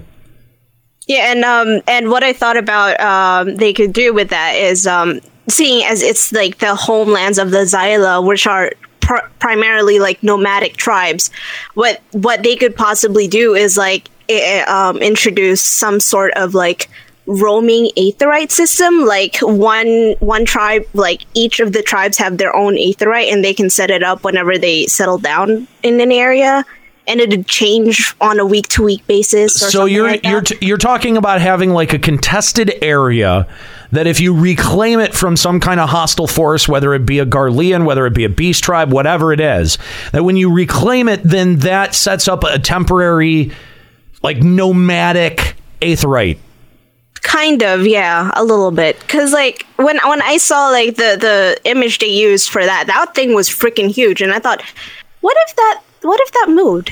Like, it's a plains area. Why wouldn't it move? Well, I think you have to kind of ask yourself why are the aetherites placed where they are? And there might be some kind... I haven't finished the lore book. I don't know everything that there is to know about Aether. I'm not fucking Ethis Asher. Okay, so with that all established, there might be some kind of reasons that aetherites are placed in the spots that they are. Now, we do know that there are portable versions of that, because we do have mini aetherites that can be sort of set up and established anywhere and form an aetherite network. But in terms of that big aetherite, we don't really know why those locations are chosen and if they could be arbitrarily changed just by moving the crystal. But I do like that idea because, this past expansion, we've had, a few patches where we've had talk of world PvP or PvP zones and a giant plains area that has different nomadic tribes that you could maybe align yourself to either on a daily or weekly basis. Sure, yeah. And whichever one controls the plains, maybe then you can travel more easily from the main Aetheryte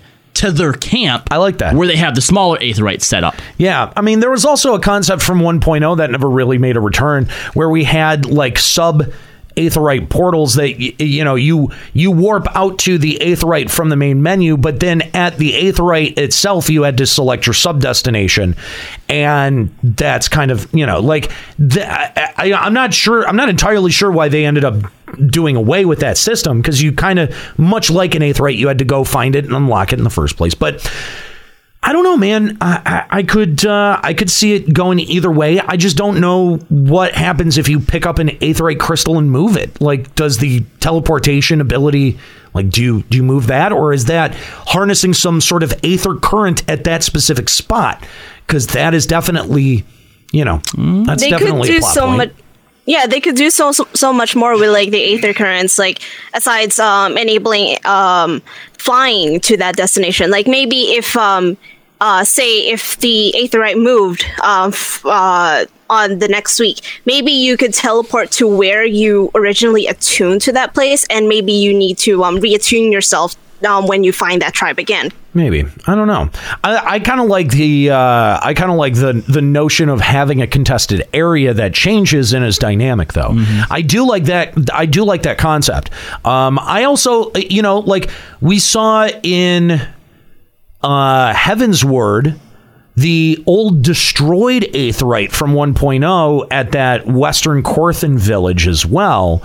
So, it does lead to some questions about the nature of Aetheryte. I could see it going two ways based on two things. First of all, early in A Realm Reborn, when the Signs are based out of Vesper Bay, there's a little part of the storyline where they talk about how, the Alliance wouldn't let them have, or that somebody wouldn't let them Syndicate. The Syndicate wouldn't let them put an Aetheryte there, right? Right. But then isn't there somewhere in the story, it might have been with the Shiva stuff, we somehow harness an aether current where an Aetheryte used to be to teleport there. Right. So that's how we got to Snowcloak. She destroyed the Aetheryte, but we still went through the current. Right. Yet it's maybe you need the Aetheryte there to establish that current. Right. But even if it were gone after that, there's obviously still a way to traverse the current that's there. And we know that the Charlayans had pretty much established this network, and that they have a facility even for manufacturing Aetheryte crystals. You can go to the hinterlands to be able to see that. It's mostly inhabited by Gobbies now.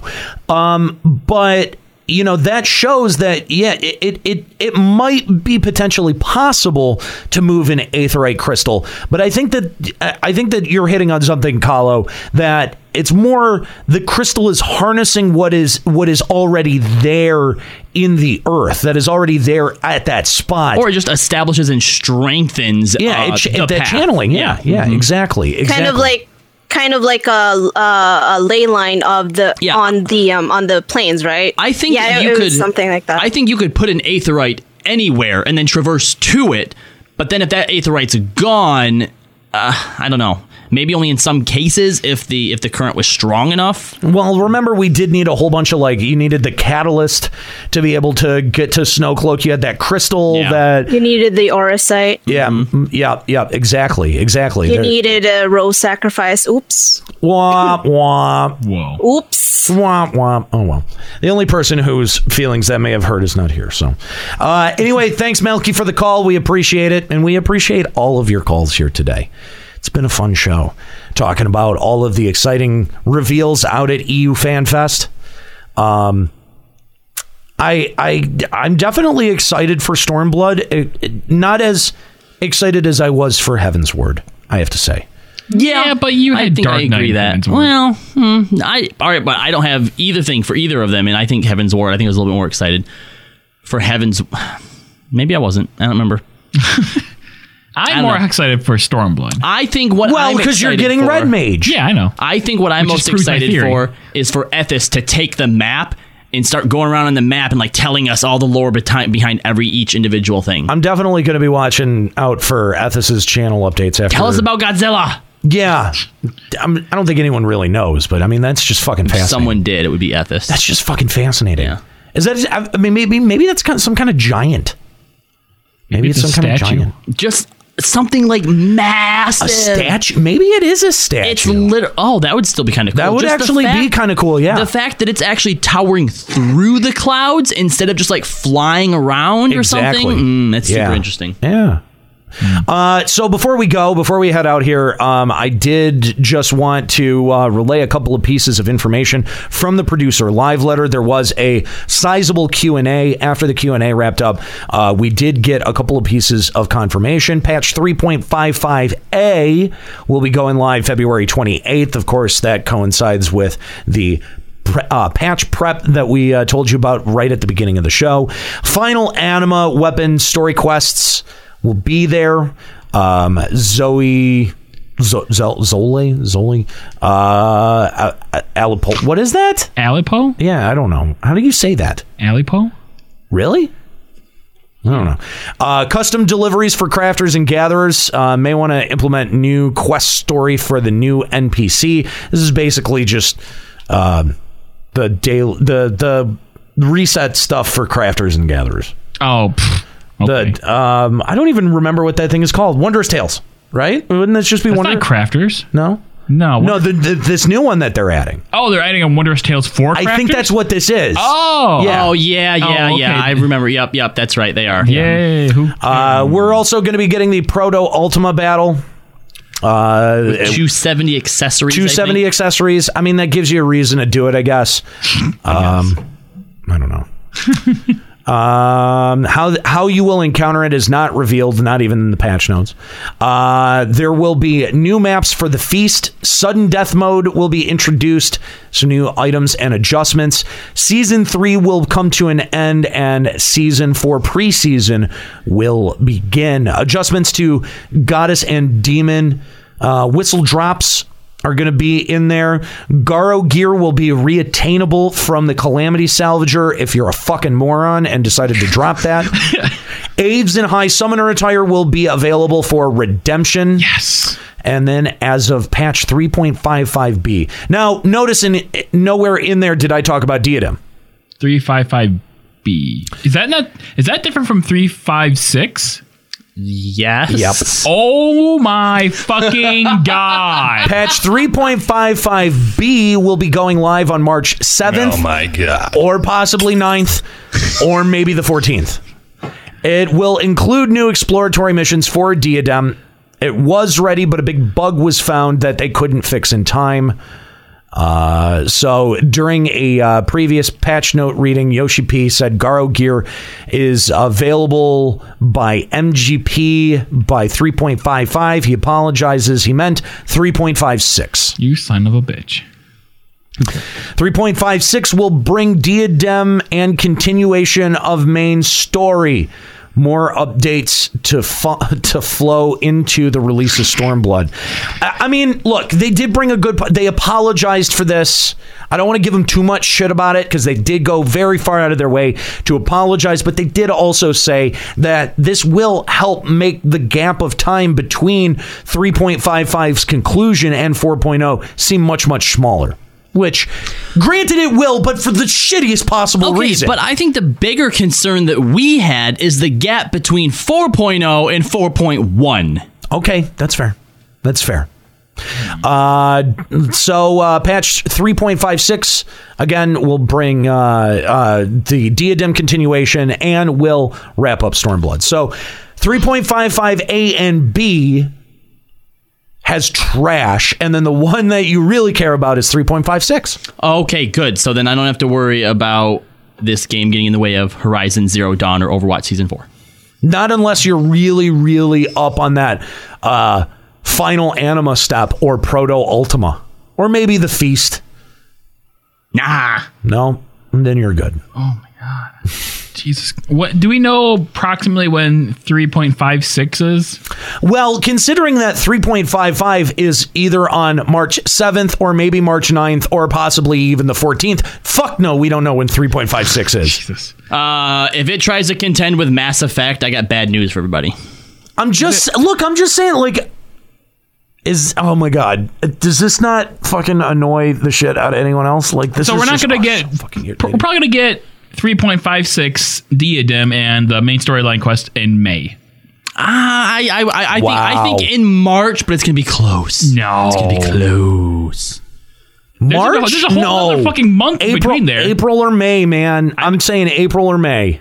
Late Not April. May. Not May. No way it's that long. Because then after that, it's like 2 months until Stormblood. Yeah. Which is a lot more palpable than 7 weeks. Yeah. Actually, no. What the fuck? It's still 7 weeks. How you doing there, buddy? You're never going to get your menstrual mage. Not good. That's what I feel about your... I'm not doing good. No. I'm not. Sad. This is... Let's just find a drop, I guess. I just... None of this was funny at all. I already hit that drop, and it's... I don't think it was supposed to be funny. It's not funny either. It's not. It's really not. All right, guys, we got to wrap up the show. That's what to expect, though, for the next series of patches. Kind of disappointing. This is actually almost depressing. We'll take some time to talk about that a little bit next week. If you thought this was interesting, maybe you held back from calling in on this episode. Maybe you were a little nervous. Or maybe Senpai wasn't here.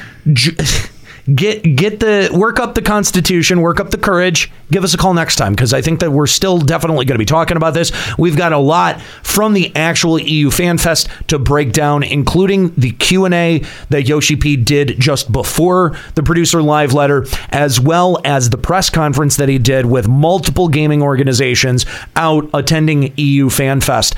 Definitely some responses worth talking about in there, and I'm sure that we'll get even more interviews from outlets like Game Watch or Famitsu in the next couple of weeks that we'll be able to break down next week. So give it some thought. While this week is going on, give it some thought. Make sure that you set some time aside to join us on Sunday, starting at 4 p.m. here at twitch.tv/Limit Break Radio, and call in. It's simple to do. Limit Break Radio on Skype, 810-515-8715, limitbreakradio.com/Discord. You can try them while we're not on the air. You're not going to reach any of us, but you can make sure that it works for you. And if you want to give the show a call and you want to express your opinion, we invite you to do so. Again, we want to thank so much. We want to thank everyone who called in today. So many new names, so many new voices, and just I love seeing new people getting involved with calling the show. A big aspect to the show is calling in. Like we went to great lengths to make sure that was something that we could engineer and build in as a part of the live product of the show.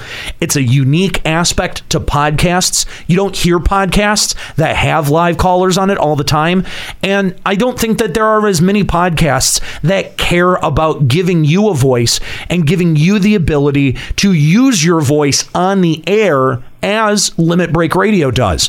So we want you to be able to use that opportunity and to really feel like you get the ability to use your voice and make your opinions heard through this program. So set some time aside on Sunday and give us a call. Let us know what you want to talk about. Talk it out with Kooky beforehand, and then you'll get to come on the air and hang out with us. So thank you to all of our new callers, all of our new listeners, all of the new follows that we got today, all what let's see, all 331 of you that are still hanging out with us to the bitter end of the show. Thank you guys so much. We appreciate the support. We appreciate you listening. We appreciate you adding to the discussion, and we appreciate you just enjoying the show. LimitBreakRadio.com to find the website. You can also find us over on iTunes. Leave us a little bit of iTunes love if you like the show. If not, go fuck yourself. No, I'm kidding. If you don't like the show, you can also let us know that you don't like the show, but don't expect us to take it very seriously, because we don't take anything very seriously. So Just a little word of caution, but we would like to hear some of your feedback. Hosts at limitbreakradio.com to send us some email. We'd love to hear from you about anything that we talked about today. 4.0 speculation, job speculation. We'd love to hear any of it. Hosts at limitbreakradio.com. And if you'd prefer social media, you can find us at Limit Break Radio on most social media platforms. That's going to do it here for Limit Break Radio this afternoon. I want to thank you guys for tuning into our European Fan Fest special episode. Come back next week for episode number 101. Thank you guys so much. I want to thank my crew, Kooky Persona, who's been hanging out answering phone lines, even though they couldn't be here, Nika Kayanian and Ascalia Ryumasa, and of course, my in-studio crew, Kalo Landis, Juxtaposition. I'm an Nero. Keep listening.